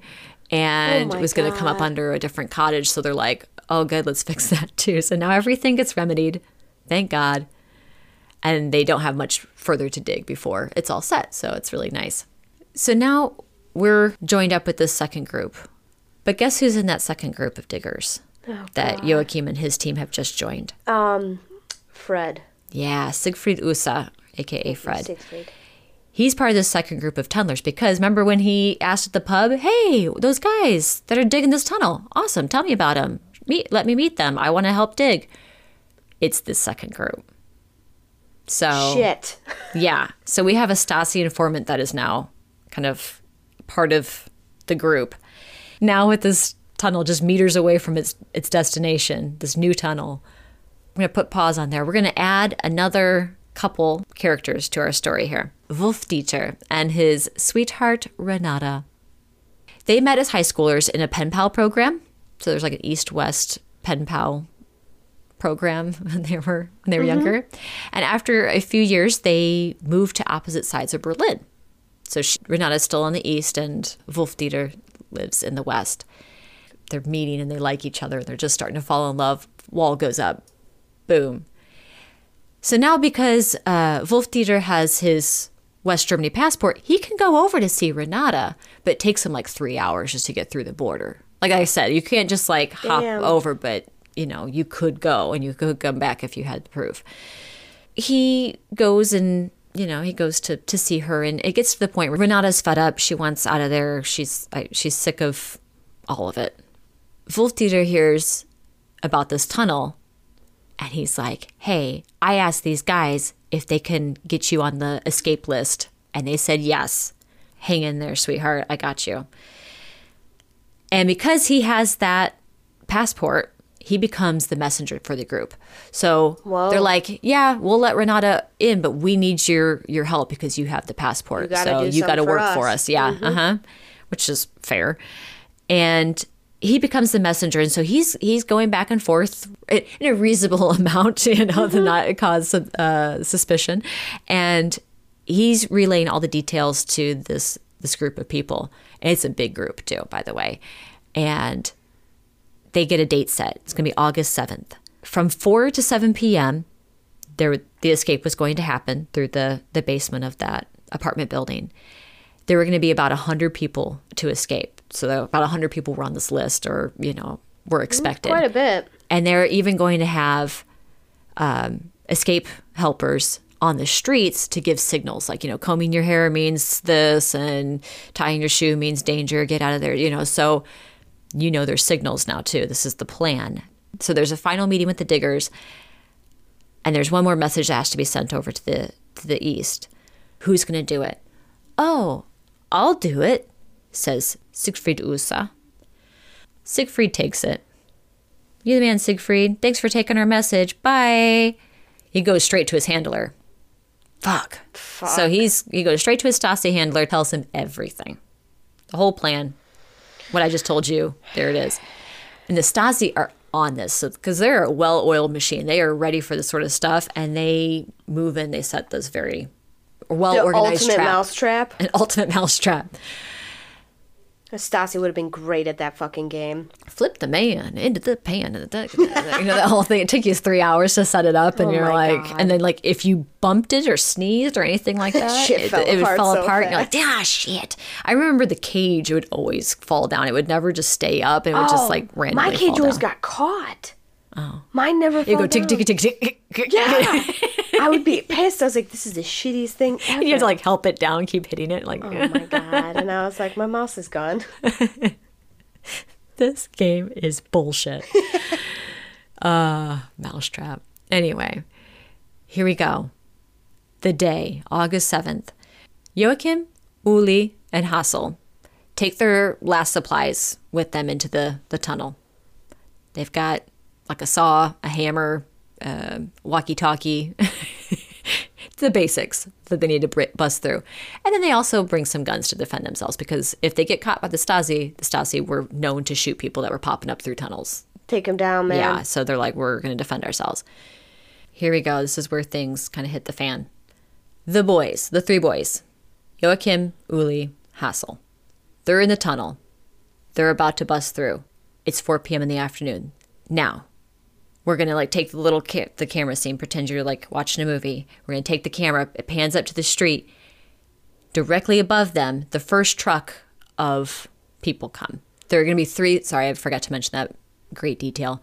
There are going to be 3 trucks as well too. Part of it is there are going to be 3 like trailer trucks that have larger groups of people in them that are going to drop people off. And then there's going to be other smaller groups of people that were walking as well too. So the Stasi are watching for these trucks. Okay, here we go. Boom. Back into the action. We see the first truck pull up. Mimo is on board on this truck. He sees the Stasi plainclothes officers on the street that are all kind of milling around and keeping an eye out for everybody. And he tells the driver, go, go, go, go, go, don't stop. They get away. Unfortunately, it's not like the land of cell phones at this time, and they can't tell anybody. So there's no way to tell the others, and soon families, and it's mostly, again, young families, so it's people with like little baby carriages and stuff like that, or like little toddlers and like younger kids that are strolling up and nabbed by the Stasi and thrown into vans. It's a mess. The next truckload of people come up. Now the second truck's gotten hit. Now everyone's getting kind of like dragged away. 43 people are captured by the Stasi. The cottage is now surrounded. Joachim, Uli, and Hassel are just working on trying to saw out that final breakthrough point. They've punched 4 corners into the floor, but the carpet's fucking them up. So they're like getting caught on the carpet. So it's taken them a while. Thank God. I'm just going to say that because they're trying to bust through the floor as the Stasi are now surrounding this cottage. So it's a different exit point. Yes, they're not in that apartment Okay. building. Yep. I don't know that you mentioned that. Oh, okay. Sorry. So yeah, well, they're in this new tunnel now, Okay. and they've busted in under this little cottage. So it's not an apartment building any longer. Right. It's Okay. not an apartment building. So they're just trying to get through the carpeting that because they didn't have to deal with that, of course, in the apartment building. It was a basement. Now they've got like a living room that they're busting into, basically. Suddenly they start hearing commotion, both from their walkie-talkie and like back down their tunnel, as well as just above their heads, like on the other side of this floor. There's a woman that's screaming, "Go, go, get out of here, go, go." And they are hearing their walkie-talkie going, get out of there, go, go, go. Because keep in mind, people in the West up high in like those buildings, they can look down, they can see, because guess what? The new tunnel's location that they're going to pop up in this cottage is only like 2 streets away from the wall or something like that. It was like right there. There you can watch everything going wrong because the NBC crews are sitting there filming everything, right? Oh my God. So the guys in the West are panicked. They're radioing down to the 3 at the end of the tunnel who are about to bust in. It's probably a good Going, thing. get back, get back, get back. There's a woman on the other side of the wall who's going, go, go, run, get out of here. But these 3 guys, they don't know who's saying that, for one thing. And they're worried about the people on the other side. They're like, they might need help. Like, we need to get them out of there kind of thing. They didn't want to let anybody down. They're like, these people on the other side, they need us. We have to get through. And so they just start trying to work harder and faster. So the Stasi had rounded up all these people. They know that they're going into this cottage. They've got this cottage surrounded. They're going in. They've pulled out the couple that own it. And they're like questioning them and saying, you know, what's going on here? And the couple are trying to basically like stall the Stasi as much as they can. And the woman who was screaming, go, go, get out of here, run, was the owner. Meanwhile, they're starting to bust through faster because they're like, we got to get to the people. The Stasi have come in. They see that they're about to bust through the floor. And they're like, you know what? Instead of getting them in the tunnel where they can get away, let's let them come all the way out, not only into this room, but let's wait till they come into the living room further. So they're like hiding in the next room, just waiting for the 3 guys to make their final bust through the carpet. They get out and they're watched from the other room. They don't realize this, but Joachim goes towards the window and kind of does like a little peeky, like sneaky look. He sees Stasi outside, kind of sneaking around. And he goes, oh shit, we're surrounded. This is bad. Meanwhile, they hear the message of their buddies back going, come on, come on, come on. One of the guys runs out and is in the West honking his horn on the car in the street, trying to like also warn them that way so they can hear that, right? You know, they have their guns and they're like, but we have our guns. We might be able to get a couple people out of here because they don't realize that everyone's been taken yet. There might be some people that come, you know. The one guy goes, I think it was Hassel. He goes, my pistol's jammed. Give me the machine gun. And now in these Stasi reports, which again are very, very detailed, there's Stasi reports that say they not only can see all 3 of them standing in the next room, they can see that they have pistols, but then they now hear this big machine gun getting loaded up. And they're like, oh shit, we're going to need backup. Call backup. We're going to wait. Because they're like, oh, let's get him now. And then they hear, chink, chink, you know, they hear like this big gun They getting actually loaded. had a machine gun? They actually have a machine Holy gun. fuck. They pull it up through the tunnel. Like a Gatling style? They just say machine gun. Oh my yeah. God. That And could probably shoot through the walls. well, that's exactly what the Stasi think. They're like, you know what?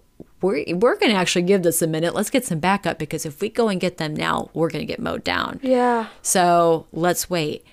Thankfully, the 3 boys that just popped out of the tunnel, even though they have this machine gun, they finally are like getting the message of like, no, you really actually have to get out right now. And they're like, okay, go, go, go. So they get down, boom. Thankfully, they get through the tunnel by the time the Stasi get their backup and come. And surround the place. Yeah. Meanwhile, part of that first escape was Renata. Remember Wolf Dieter and Renata, she was going to go and be part of this escape. He had gone over to East Berlin to like just kind of be like, hey, I'm here with you. I'm going to escort you for the first half and then I got to split and I will meet you on the other side of the border. I love you. I'll see you very soon kind of thing. She goes on with her best friend Britta. They're going to cross together. We'll see you on the other side.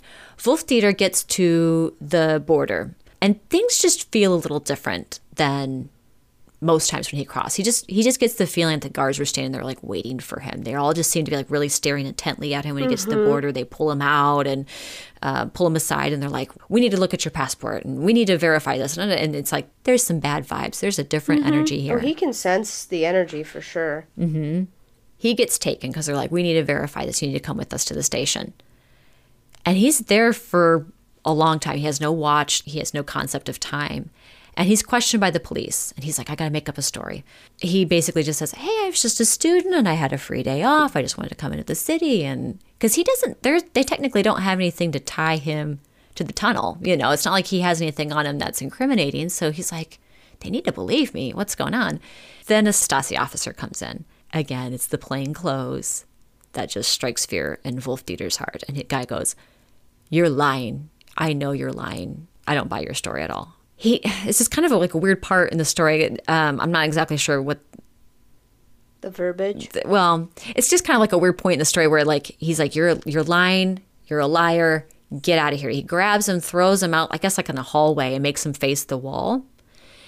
And Wolfdieter is standing there for, I guess, quite a long time. He probably didn't know if he was going to get shot or not. Right. I think that was, again, everything in these Stasi prisons and jails and the way the Stasi ran pretty much everything was just always to just throw you off and make you feel weird and always question what's happening next. It was all real psychological, mental torture. Oh, yeah. Most powerful kind.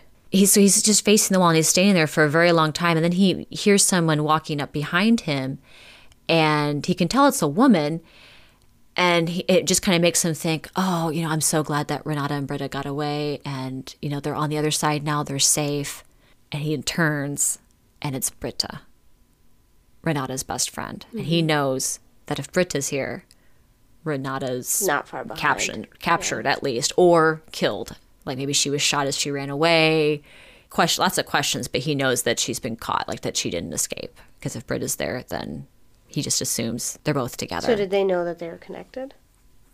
I think that's what must have happened, is that there was talking that happened and they knew that Wolfdieter was not just a student, that he was an escape helper. Wolfdieter gets transferred then to a Stasi prison called Hohenschönhausen prison. And it's this big super secret Stasi prison that's set way far away. It's actually really hard to find.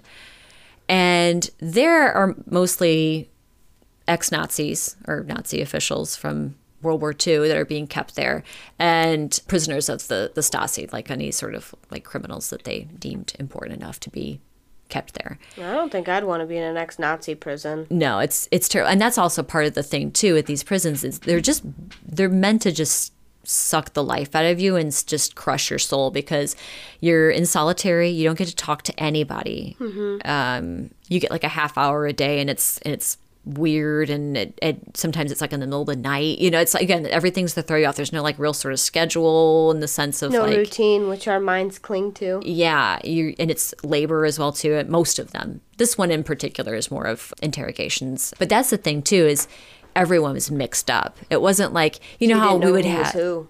Right. Yeah. It's not like you were I'm going to be kept away from the really scary guys because I'm this kind of criminal or that kind of criminal or whatever. They're like, oh no, we're going to mix you all together because it's scarier that way. So here Wolfdieter is in Hohenschönhausen prison. He's strip searched and then thrown into a cell and then almost immediately pulled back out again to go to interrogation in the wee morning hours. This is all kind of in the middle of the night. Stasi interrogators were masters. At the end of World War II, and in the 50s at least, they got a really bad rap for how violent and terrifying they were. But they didn't like that. They wanted to kind of clean, quote unquote, clean up their image. And so instead of having physical torture, they just did all this mental and psychological torture. So they actually had degrees in it. They wrote curriculum on how to interrogate somebody. So they were very, very good, and Wolfdieter's not going to stand a chance against this interrogator. So as time goes on, he's so tired, he ends up just to kind of shorten things up a little bit, he ends up telling him everything. He's just so worn out by the end of it. So when they give him back the confession to sign it, he realizes, yep, they got all the details in there, but then there's these weird extra lies in there. They wanted him to agree that it's all part of this Western government coup to overthrow the East. And he's like, I know, I told you all the details. We're not that high up. we're not doing like this whole like, overthrow the government thing. We're just digging this tunnel. Why are you going to make up these lies? I'm not going to sign that. And the guy's like, no, you will sign that. He's like, I will not sign that. And so they spend some more time on him, and he ends up signing it. The Stasi want him to sign that because they're working on setting up this propaganda show trial for him as this terrorist against the East government and the East way of life. 200 people come to the trial, media and all that, and he ends up getting sentenced to 7 years at Brandenburg prison, but it was hard labor, sorry. As he's there, he starts to put the pieces together about who could have betrayed them. And he's realizing as he went through, he's kind of like replaying this because all you can do is just sit by yourself and think your thoughts. He starts replaying back the interrogation, and he's like, everything that they asked me was like the same question multiple times. So he like really had ingrained like what they were looking for and all these questions and who they were asking about. And he tells them everything. He's like, they were interested in every single person I told them about. Except Siegfried Usa. Yeah. And they did not care about Siegfried Usa. They did not write his name down. And all of a sudden he's like, questioning. Yeah. And he's like, that's interesting. I think that's the guy who's ratted us out. But I can't tell anybody back over in the West because I can't tell anybody. Yeah, I can't get to anyone. So he's just frustrated with this. And then one day he gets yanked out by a Stasi officer that takes him to this trial. Not as a criminal, but to watch it. And they walks in, and it's Renata's trial. I knew you were going to say that. And she gets sentenced to 4 years in prison. And the Stasi officer just brought him there just try to break him further and crush his soul.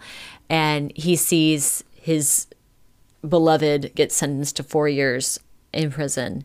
They're able to just kind of grab hands for a few seconds, and then they get pulled away. It's really sad. But that was the one time he got to see her, but he was happy that she wasn't dead at least, like he didn't know, and so he walks in and he sees that relief, she's there. He's like, sadness. Yes, right, yeah. Exactly. It's really, really awful. Back in the West, the boys, as I'm going to call them, our main group of lads, they see Wolfleder's show trial, and the rumors at the time were, hard labor at these Stasi prisons it was like a fate worse than death, some of them would say, because I guess it was like really... Was it really bad? Really bad, yeah. Oh, okay. Mm-hmm. I figured... I know, sometimes I think we would go, oh, hard labor, just, you'd have to work really hard. It was worse than the one he was at before. Because he was mixed in with Nazis before, so I was like, eesh. Yeah. But yeah, I didn't know the caliber of people he was kept with now. I'm not sure. I'm sure it's, I think it's the same. It's like you're mixed with murderers and thieves and rapists and everything. Yeah, so he's still in... Yeah. That's kind of like how it was across the board, I think, at all these prisons, because it was designed to freak you out. But the trial actually steals their resolve to continue. So even though they're kind of lying low and they're really mistrustful of everybody, they're like, we still have to make this happen. We owe it to the people back east to try and get more people out. Because again, they only got the Stasi, I shouldn't say only, but the Stasi got 43 people, not all 100 or even more, so some people were able to get away. Another thing that happens, which is only mentioned in the book, but there was an 18-year-old bricklayer. His name was Peter Fetcher. While working next to the wall with his friend, they decided to try to escape. They're running for the wall, and the border patrol starts shooting at them. The friend makes it over, but right at the wall, Peter gets shot in the hip. Now what happens, this is kind of a bummer part of the story, what happens is for an hour, Peter lays there dying. And it's right at the wall, and there's East and West soldiers standing there watching this boy die. And the people are at the wall taking pictures. There's a picture of it. People are saying, why don't you do something? Why don't you do something? The American troops didn't do anything. The Vopo were definitely not going to do anything because they were the ones that shot him in the first place. Could the Americans do anything? What? could the Americans do anything? Well, I think that was Or the they'd whole be thing is they shot. kind of felt like their hands were tied, but apparently word got to Kennedy saying, hey, there's a, like, should we do something about this? And no word came back to say yay or nay. So, But yeah. at the time, would you be awakening a war with Russia? Well, that's Think exactly about the what's gravity going of on. that situation. Like, Yeah. I'm just saying so people understand exactly why maybe those decisions were made. Like, if you've ever seen that movie, The Imitation Game, they made a decision to let some Lives be lost. yes, Mm-hmm. for the greater good, so that they did not lose that Enigma code. Yeah, I mean, I'm that's what I'm assuming is the case here. It makes people very mad because it's this young man. He's a teenager, really, and he, gets shot at the wall as he's trying to escape for freedom. No one does anything for one, but then two, the East German government was using it as this, like, well, that's what you get. That's what you get if you're a lawbreaker. This is you what know what? happens This is if what you happens. They defy made an us. example out of him, and people were furious. And his parents only found out that he was dead when the Stasi came in and searched the house and tipped it upside down looking for information and other things. And they're like, oh, yeah, your son's dead, by the way. So people were pissed. And he became kind of like this symbol, the anger around the wall, too. Like it kind of like further fueled the anger at the wall. And so the boys had this picture, this news picture paper of Peter Wow. at the wall. And they would look at it and be like, nope, this is why we're doing it. This is why we're doing this. So they're back now in their first original tunnel, the nice one. Joachim gets back. Everything's dried out. It's a little muddy, but they're like, you know what? We can work with this. Yeah, we can make that happen. It's sludgy, but we can get through. And it's kind of like old times in terms of having the nice stuff back again. But one, there's a long way to dig. And two, they still don't know who that mole is. After the big raid, Siegfried is highly commended by his handler. And the Stasi are like, hey, well done. They like recommend him for this big award and stuff like that. And they're very impressed with him. Siegfried's back in still, but because everyone's not really trusting each other so much, only that really tight core four The are boys. like, yeah, except for Mimo and Gigi. But anyone outside of that, it was, So he was like, not involved in the yeah, didn't tunnel. really get involved. One night, Joachim is digging in the tunnel and he hears this electrical humming back in the tunnel near the beginning of it by the cellar. And it's at this moment as he's going in and inspecting things that the cellar door opens and all of a sudden there's this big old dude standing there and he goes, hello, I'm Klaus. I'm a butcher. I also escaped from East Germany or East Berlin. And I was trying to escape with my pregnant wife and small child. And I ran and I got away and I thought they were with me, but they weren't. They got nabbed by the Stasi and I would like to help get them back out. Joachim's standing there going, cool.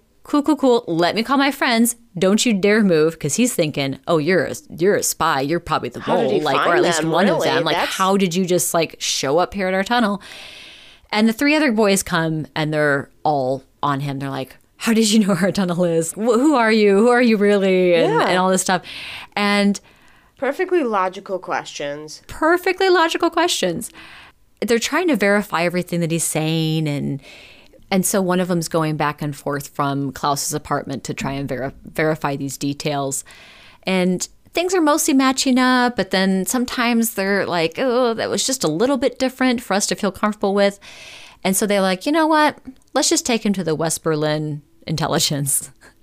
And our buddies over there can interrogate him and figure out what's really going on. So he gets interrogated by the West Berlin intelligence and they call back our digger boys and they say, well, good news, bad news.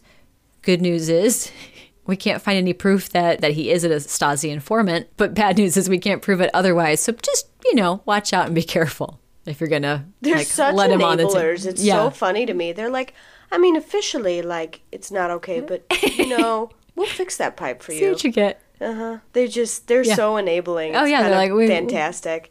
They're got like you. the cool parents that you're like, right, you can We'd have much that rather you party drink this at our house so we can keep an eye on you. Exactly. Yeah. That's the West Berlin government. You're like, it's fine, but we don't know about it. Yeah. Wink.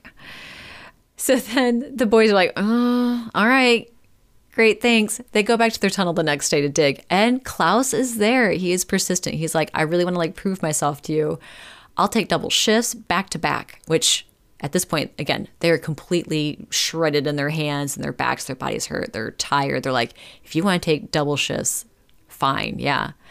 And they feel like between being interrogated twice and all that he went through with them, if he probably would have been scared off, you know? So the fact that he's not, they're like, okay, you passed the vibe check, as the kids say. He's probably the real deal, yeah. Yeah. So he takes those double shifts and he does not complain. He works hard. The guy, again, is huge. He's like built like a tank. So they're like, oh yeah, man, get those big arms moving. Let's go. But they don't tell Klaus any of the details of the plan. So again, they're keeping that one really tight. And then they dig for 4 months. So now we're in September and they are super close to the original location, to that apartment building that they're going to go into. So now we're back to plan A, right? Ready for some more water. Oh, Jesus. A pipe gets hit and the tunnel starts to fill with water again. So they have to make a choice. Since it's so close to their original target, like, do we stop now where we are, or we just start digging straight up into the basement of the building above us? Bad news, this building is only 2 streets away from the wall, and it is actively patrolled by border guards that like walk along that street. So based on their maps, they're going to break up into the basement of this apartment building, number 7. But they don't know any. It wasn't like the other apartment building, the original one, where they had the key that they made and everything like that. So this is a separate building. Similar problems that they're going to come up against, but it's not prepared for necessarily. So they're like, okay, do we scrap the tunnel or do we take the risk and go up into this building? And after a few days, they decide that they're going to do it. They're like, nope, we've come this far. We're gonna get this going. They set a breakthrough date for September 14th. And now they just need a messenger to go to East Berlin and let the escapees know that there's been a location change. We're just going to go to meet at this building now and on this date and everything like that. Boom. Here are the final details. No one's volunteering because they know what happened the first time around. And meanwhile, our buddy Siegfried Ussa, Fred, has kind of been sniffing around.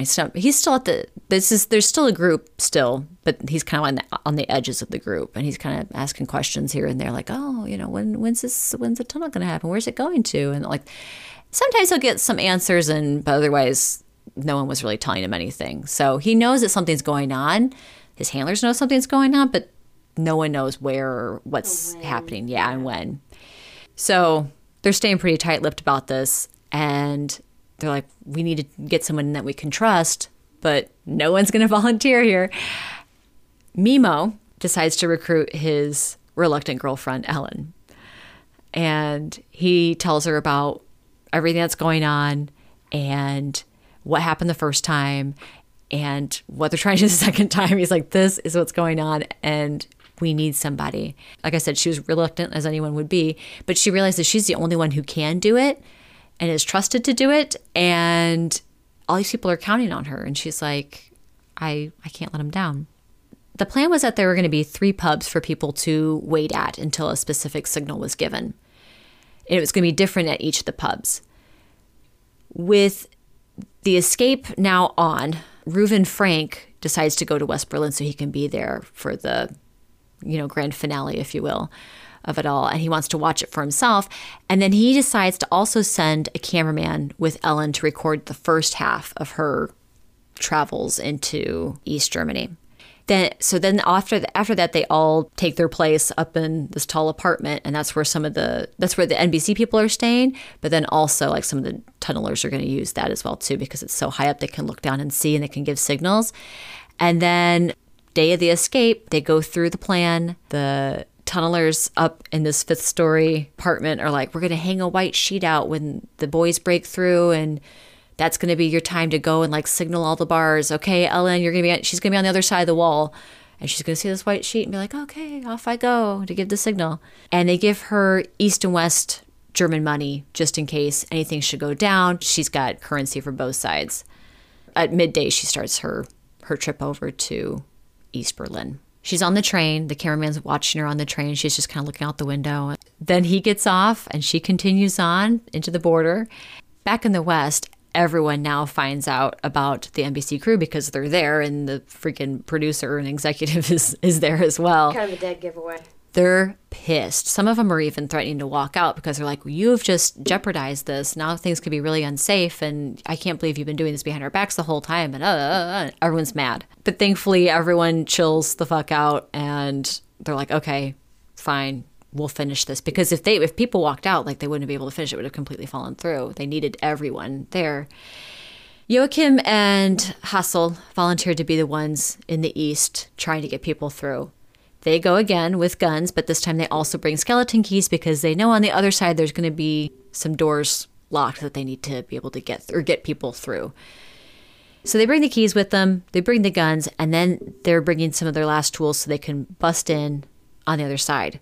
When they get over there, they get up through the floor and they get to this door that leads to the cellar. They use their skeleton keys. They find one, thankfully, that unlocks it. So now people are able to get, at least from the inside of the apartment building, down into the cellar. Now that they're in this building and they've got this door unlocked, Joachim does have to make sure that it is indeed number 7 on the street because that's what they've told everybody to go to. And so thankfully he's smart. He brings along a workman shirt. So he puts it on, goes up out of the basement and like pretends to be like a workman. And meanwhile, there's border patrol and people on the streets and he's got to just be as cool as possible. But thankfully, it's all right. It's good. The NBC people and the tunnelers up there put out the white sheet. Ellen's like, boom, there's my signal. That's my cue. I'm heading out.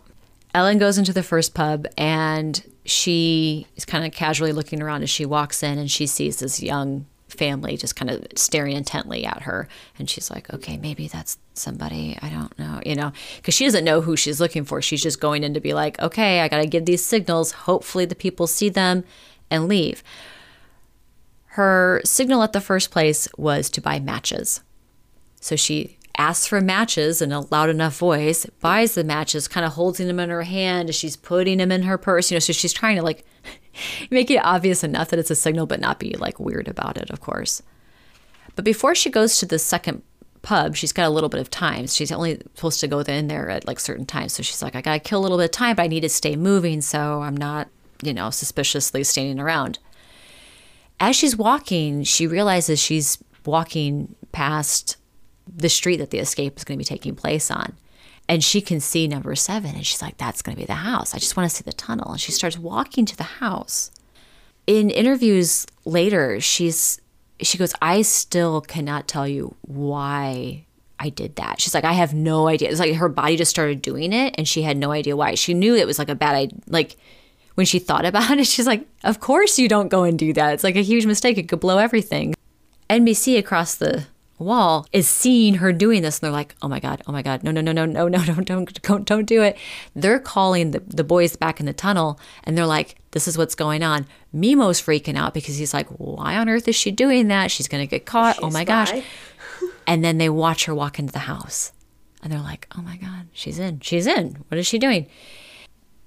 And she's going into this apartment building. I think that's like when she's seeing the cellar door to go downstairs. She's like, what on earth are you doing? And thankfully she gets out of there pretty quickly. And then even with these border guards passing by, they thankfully don't notice her as she walks down the street and it's fine. So she gets out. Thankfully, she's back at it again. She's going to go to pub number 2. At pub number 2, she's supposed to order a water. She does so. She drinks it. She kind of looks around. She sees some people watching her. Boom. Leaves, goes to the third pub. Now, the third pub, we're getting at the end of the workday. And so this pub is kind of like a worker's pub. It's full of people after work smoking and drinking. It's loud. It's packed. And her signal in there was to order a coffee. She goes in. She's hoping people can kind of see her enter the room, even though it's busy. And she orders a coffee. And the bartender's like, what? You want a coffee? We don't have any coffee. And she's like, well, what do you... And so now she decides to get kind of theatrical about it. And she's like, what do you mean you don't have any coffee? Why don't you serve coffee? And so she's trying to say it at least so people can hear. She's like, well, if you don't have coffee, right, I'll take a cognac, because it's got the same letter. He's like, whatever, lady. Gives her the cognac. She, slams it And then as she turns from the bar, she's looking to be like, oh God, I hope people understood what just happened there.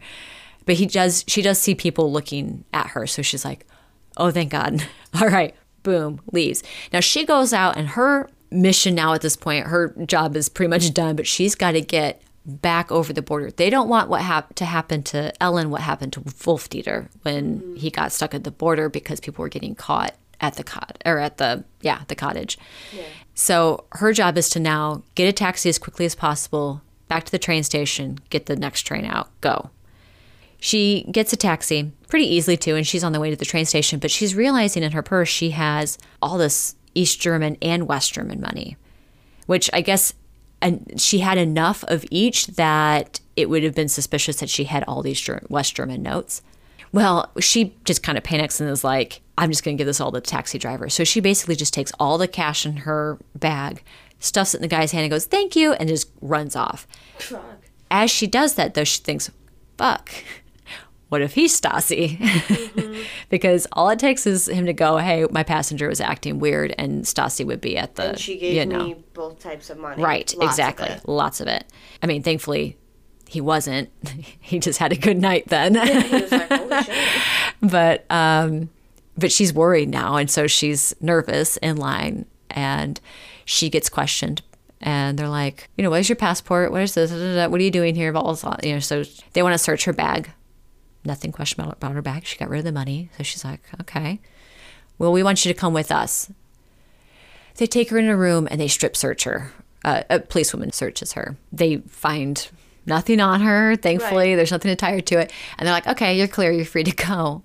Meanwhile, she's just been stripped. And you know what I mean? Like, yeah. Okay, carry on, resume your life. Get through. But thankfully, she runs out of there, and there's a train waiting, and she gets on it. The doors close, kind of thing. It's like perfect. Can you imagine her feeling as those closed, and she just sank down like, holy shit. Well, it says that she was sitting there and she's shaking. Of course the adrenaline, but she's also like, I'm still in the East. I'm not home free yet. And at a certain point when you cross, there's an announcement, kind of like how it was in the Canadian Caper. Yeah, the announcement over the air that's just or on the loudspeaker that says, "You are now entering into the west sector of Berlin or whatever, mm-hmm. Western." And that was when she finally could take a breath. But it's scary for a minute. She's safe. She gets home. She's good. Now back with Joachim and Hassel in the tunnel. They're through. Doors are open. Now they're just waiting, and they're waiting quite a while, and they start to get kind of nervous. They're like, uh-oh, were the people caught again? Like, what's going on? When it's kind of like getting to that critical moment of worry, the first people that arrive there are the ones from that first bar, that young couple. Now, the young couple they have like a little 15-month-old baby. Now, as a mom of a 15-month-old baby, I'm just like, oh my God. It's amazing that they do this. But they're there, and they were the ones actually who were the friends of Mimo and Gigi, who were the original. Remember how they said they have a friend and his wife and baby? They were the ones. The original inception of this whole idea. Yeah, so Evelyn is her name. She goes by Evie, and Annetta is the daughter, the little girl's name. They get in there, and they're into the tunnel. Dad goes first. I forgot what his name was. I didn't write it down. I should have. Dad, but he doesn't actually matter. He gets in, and then Evie goes, and then one of the tunnelers takes Annetta, the little baby, and is carrying her. And the tunnelers are so amazing in so many ways. Not only their bravery, but it's a tight little tunnel. They know that people are going to probably panic at some point. And so they're in the tunnel going, you're safe, you're fine, we've got you, you're doing great. Like we're talking to them the whole time to like keep them moving forward, because it is a 400-meter tunnel, which is 1,312, well, a little over 1,312 feet for us. It takes them about 12 minutes to crawl through this tunnel to get to the other side. You can't run doubled over, you have to crawl? No, yeah, I mean, it is like tight. So it's a tight enough tunnel that you don't have to move much, like kind of shimmy their shoulders to feel the wall on either side. Like hands and knees. So you're on hands and, so you're crawling hands and knees. Pretty quick like that. Yeah, but remember, this is pretty full of mud as well, too. Yeah, no, totally. I'm Yeah. just saying, like, I'd be booking it. I'd be shuffling like a little possum trying to cross the road. Yes. You know how they do? Yeah. Right after the first family get through, there's supposed to be a 15-minute break, but apparently the next group is like already there. And so they're like, oh, okay, let's go. Let's do it. The next group is Hassel's sister, actually, and her little baby. So he's like, oh my gosh, my sister, awesome. So glad you're here. Let's go. Let's get you through. And so they hug, but they're like right on it. They're getting them through the next one. Right. Now, because they've kind of mixed groups a few times, some of these are people that they know. Some of them are the ones they're familiar with, have heard their name or know that they're family members or friends of somebody else that they know. Some of them are complete strangers. And that doesn't really help the edginess of knowing that a mole still exists. And it even happens that at one point, a man comes in and he's got a leather coat on and his hands are in his pockets and his head's down. And they think he's Stassi. And they're like, guns on him. Hands up, get your hands out of your pockets, you know. Thankfully, the gun doesn't go off, for one. And two, they see his family standing behind him. And they're like, oh my God, come in. So like everyone's freaked out like, man, that was close. That would have been in so many ways awful. So it was essentially what they're crawling is the length of over 4 football fields from goal line to goal line. Okay. Just to give you I needed a visualization. So I'm very visual. And I was just thinking, and I was like, that is a long fucking way to crawl. 12 minutes to get through that. It's a long time. Well, at least for the first group, it took 12 minutes for Evie to get through the other side. Because on the other side, they're filming this, but they're just waiting for people to get through. They're just waiting for people to like pop up. And Evie, she gets up and she's through. She faints at the top, but they kind of pull her out and they carry her out. I don't know. I'm assuming it's probably more of like the adrenaline of all of it. Yeah. Then little Annetta gets brought up a few minutes later, and then she's like cuddling her baby, and the whole time Annetta didn't make a sound. Can you imagine that? Like taking no, I'm just kidding. No, I mean, it doesn't say that any of the babies were like drugged or anything like that, but just they all stayed quiet. Like they everyone were at a bar though, Laurel, so they gave her whiskey. Yeah, maybe. I don't know. I'm just kidding, but no, all the babies stayed quiet, and that was something that was like noted with Annetta, like the first people through, and she just stayed so quiet. Unfortunately, though, when they broke through the floor, the basement of this new building, they hit a little bit of water. There's a little dribble of water that was coming through, but they didn't think much of it at the time. No big deal. They're fine. They just, they're going to get people through. Now, after the first few people have gone through, they're realizing there's actually a little bit more water coming in to the point where it's actually starting to puddle up a little bit. So the floor's already muddy. Now we're starting to get like little tiny puddles of where this water's kind of trickling in. Also, since it's later at night, it's around 8 o'clock at night at this point, the people that are coming home into the apartment building are locking the door behind them. So the landlord's locked the door. Now other people are locking the door. So Joachim keeps going out in his workman's shirt and picking the lock. They don't have a skeleton key for this one. They're actually picking the front door lock and having to do this every time someone comes home and locks the main building door. So he keeps going out. Again, there's people patrolling the streets. He's trying to like time it out. People are trying to get through the tunnel. Water's coming back into it, and it's getting a little hairy. The last people to make it through is Klaus, our butcher friend, his wife Inga, and their 2 children. He was starting to get worried that his missus hadn't come through yet, and he was like back in the base, freaking out a little bit. But here she is. She showed up, and one of them is this little tiny 5-month-old baby. Because remember, they had the small child, but she was pregnant when she was captured. So he's never met his child before. Yeah, so she was in prison. She had this baby in the prison, and she's got this little 5-month-old baby now. And as they come up out of the tunnel, Klaus is so happy to see her. But she's like tired. She doesn't realize it's her husband that's like pulling her out of the tunnel.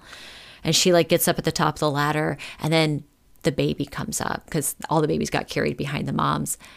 And the baby comes up and he's like just holding this baby going, oh my God. He gets to meet his kid for the first time. And that's when Inga realizes it's her husband. So they have like this whole reunion. It's really sweet. They're the last people out of the tunnel. Joachim is the last one there. Nobody else was there, thankfully. He's like, okay, those are the last ones through. good timing because I'm about knee-high in water now as I'm standing here at the top of the tunnel. We need to be done. Yeah. And he was really happy because 29 people got through that night, which is why it was called Tunnel 29. And it makes him think of his father back when his family was trying to escape, earlier in our story. And it makes him hope that his dad's proud of him. And it's just like really emotional. But it has a happy ending. And he's like, I feel good about this. And he gets back in the West. Now our little epilogue here. So thanks for sticking with that story so long. It's a doozy. No, here's how everything good. kind of ends and wraps up here for us. They have a little party a few days later, and it's kind of bittersweet because not all of their friends and family were able to get through the tunnel, and they're trying to figure out how to start new lives and everything. Stuck over there in Renata. Yes, yeah. And the Western media outlets get hold of the story, and it's the largest escape up to that point. And that's when they call it Tunnel 29. And East Germany finds out about it. Of course, they're pissed. Just fucking wait till they find out. They're pissed. Basically, what had happened is they did end up finding the other end of the tunnel, in the east at least. But it's flooded, right? And it's a mess. And Okay. Well, I mean, they had enough water that had come into it that they couldn't get anybody else through Use it. Yeah. Thank God. So the Stasi tried to make a parallel tunnel, and they're going to try and figure out who's on the other end of this and catch them. But their tunnel digging skills aren't as great, and they end up kind of having a couple of failed. They had a couple of failed tunnels, and so they weren't ever able to kind of dig back and kind of reverse engineer it, Good. But they were mad about it. Reuven Frank takes the film footage back to New York City, and it's revolutionary. They make this documentary, and they want to show it the following month. It's going to air in October, but that's when the Cuban Missile Crisis happens. And the U.S. government blocked the tape from coming out because they're like, we don't want to have any more issues. Shit. Yeah, because the Cuban Missile Crisis was literally like nuclear war was about to happen, like my finger is over the big red button kind of thing. So they're like, we don't want any more shit to hit the fan during the Cuban Missile Crisis, so we're going to need to block this story. So they blocked it only for a few more months. So in December of that year of 1962, it finally aired. 18 million people watched it, including President Kennedy. And so all the boys were like really proud of kind of how it turned out, and the fact that the American president was watching it too, and apparently like made him tear up and feel great pride and congratulations boys kind of thing. Wolf Dieter and Renata were released after 2 and 4 years respectively. So Wolf Dieter served 2 of his 7 years, but Renata served all 4 of hers. She was the East Sider, so. Yeah. They were married after that. And they did stay together. Yeah, and when the wall came down in 1989, they were able to then read their Stasi files. And they found out that Wolfdieter was right about Siegfried Ulsa. And yeah, he's like, oh, I knew it was that guy. And speaking of Siegfried Ulsa, he worked for the Stasi for about 10 more years. And in total got 89 people caught and arrested. And then he vanished, and no one could really find him after that. The rumor was that he passed away in Thailand of cancer, but no one knows for sure. It's kind of dark. Yeah. Wolf Schrotte funded another tunnel. Hassel smuggled people out with a Cadillac. He ended up smuggling like hundreds of people out with this Cadillac that he bought. The Italians, Mimo and Gigi, sold the film footage all around Europe. Ellen wrote a book about it. Ellen was Mimo's girlfriend, and then she married Mimo. Mimo has since passed, but Ellen is still living. And in fact, I've heard her in the interviews for this as well, too. And our ride or die boy, Klaus, he used that tunnel, Tunnel 29, for as long as possible, still trying to get people out. He was even using scuba equipment to try and keep getting people through. And but he ended up rescuing some more people through that tunnel as well. Way to go, Klaus. It got to the point, though, that his wife was like, right, this is getting too dangerous. Like, just, we're through. You've got some more people through. Just hang up the tunnels. The Cape Crusader. Mm-hmm. Bless his heart. Uli went to Namibia. He just kind of was like traveling around. And Joachim ended up finding these little tiny shoes in the tunnel when he went back after things had kind of settled down with it. He's like, I'm going to go see if there's some things I can remember stuff by, because again, it was muddy. A lot of things was kind of left behind. A lot of shoes, like the mud, everything was getting stuck in there. And he finds some tools and whatnot, but then he finds this little pair of shoes. He keeps them all the rest of his life. He keeps them hanging up on his bedroom wall because they belong to his stepdaughter, Annetta. So what had happened was Evie and Annetta and her husband, remember when they were the first ones to cross through the tunnel, they split up not too long after they got over into the West for whatever reason. And after that time, when Joachim heard that Evie was getting divorced and had to move, he's like, well, do you need help moving? It's just you and your daughter. A lot of the tunnelers kind of stayed sort of in touch with the people that they rescued, so that wasn't like an unusual thing. And they ended up developing a really nice little friendship.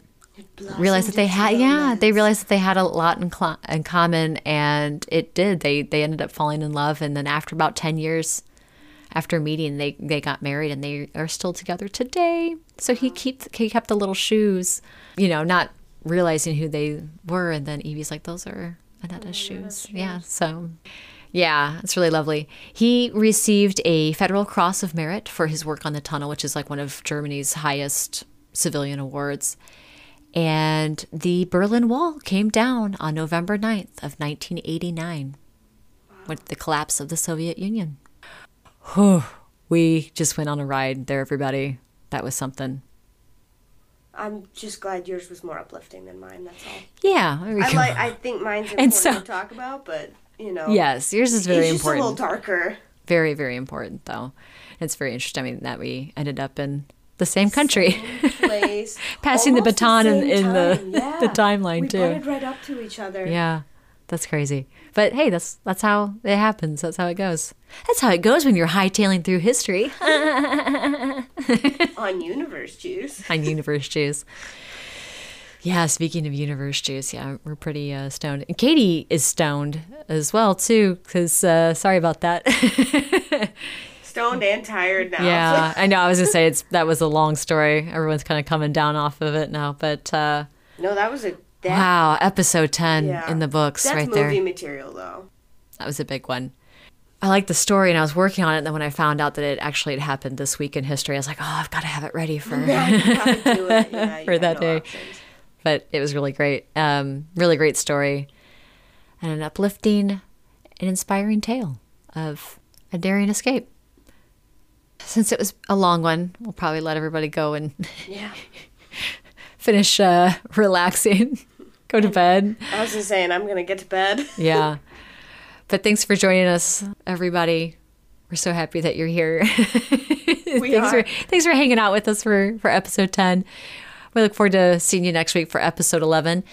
Katie, let's hightail it out of here. And everybody, get money, get high, give love, and... never say die. Never say die. Goonies never say die. Good night.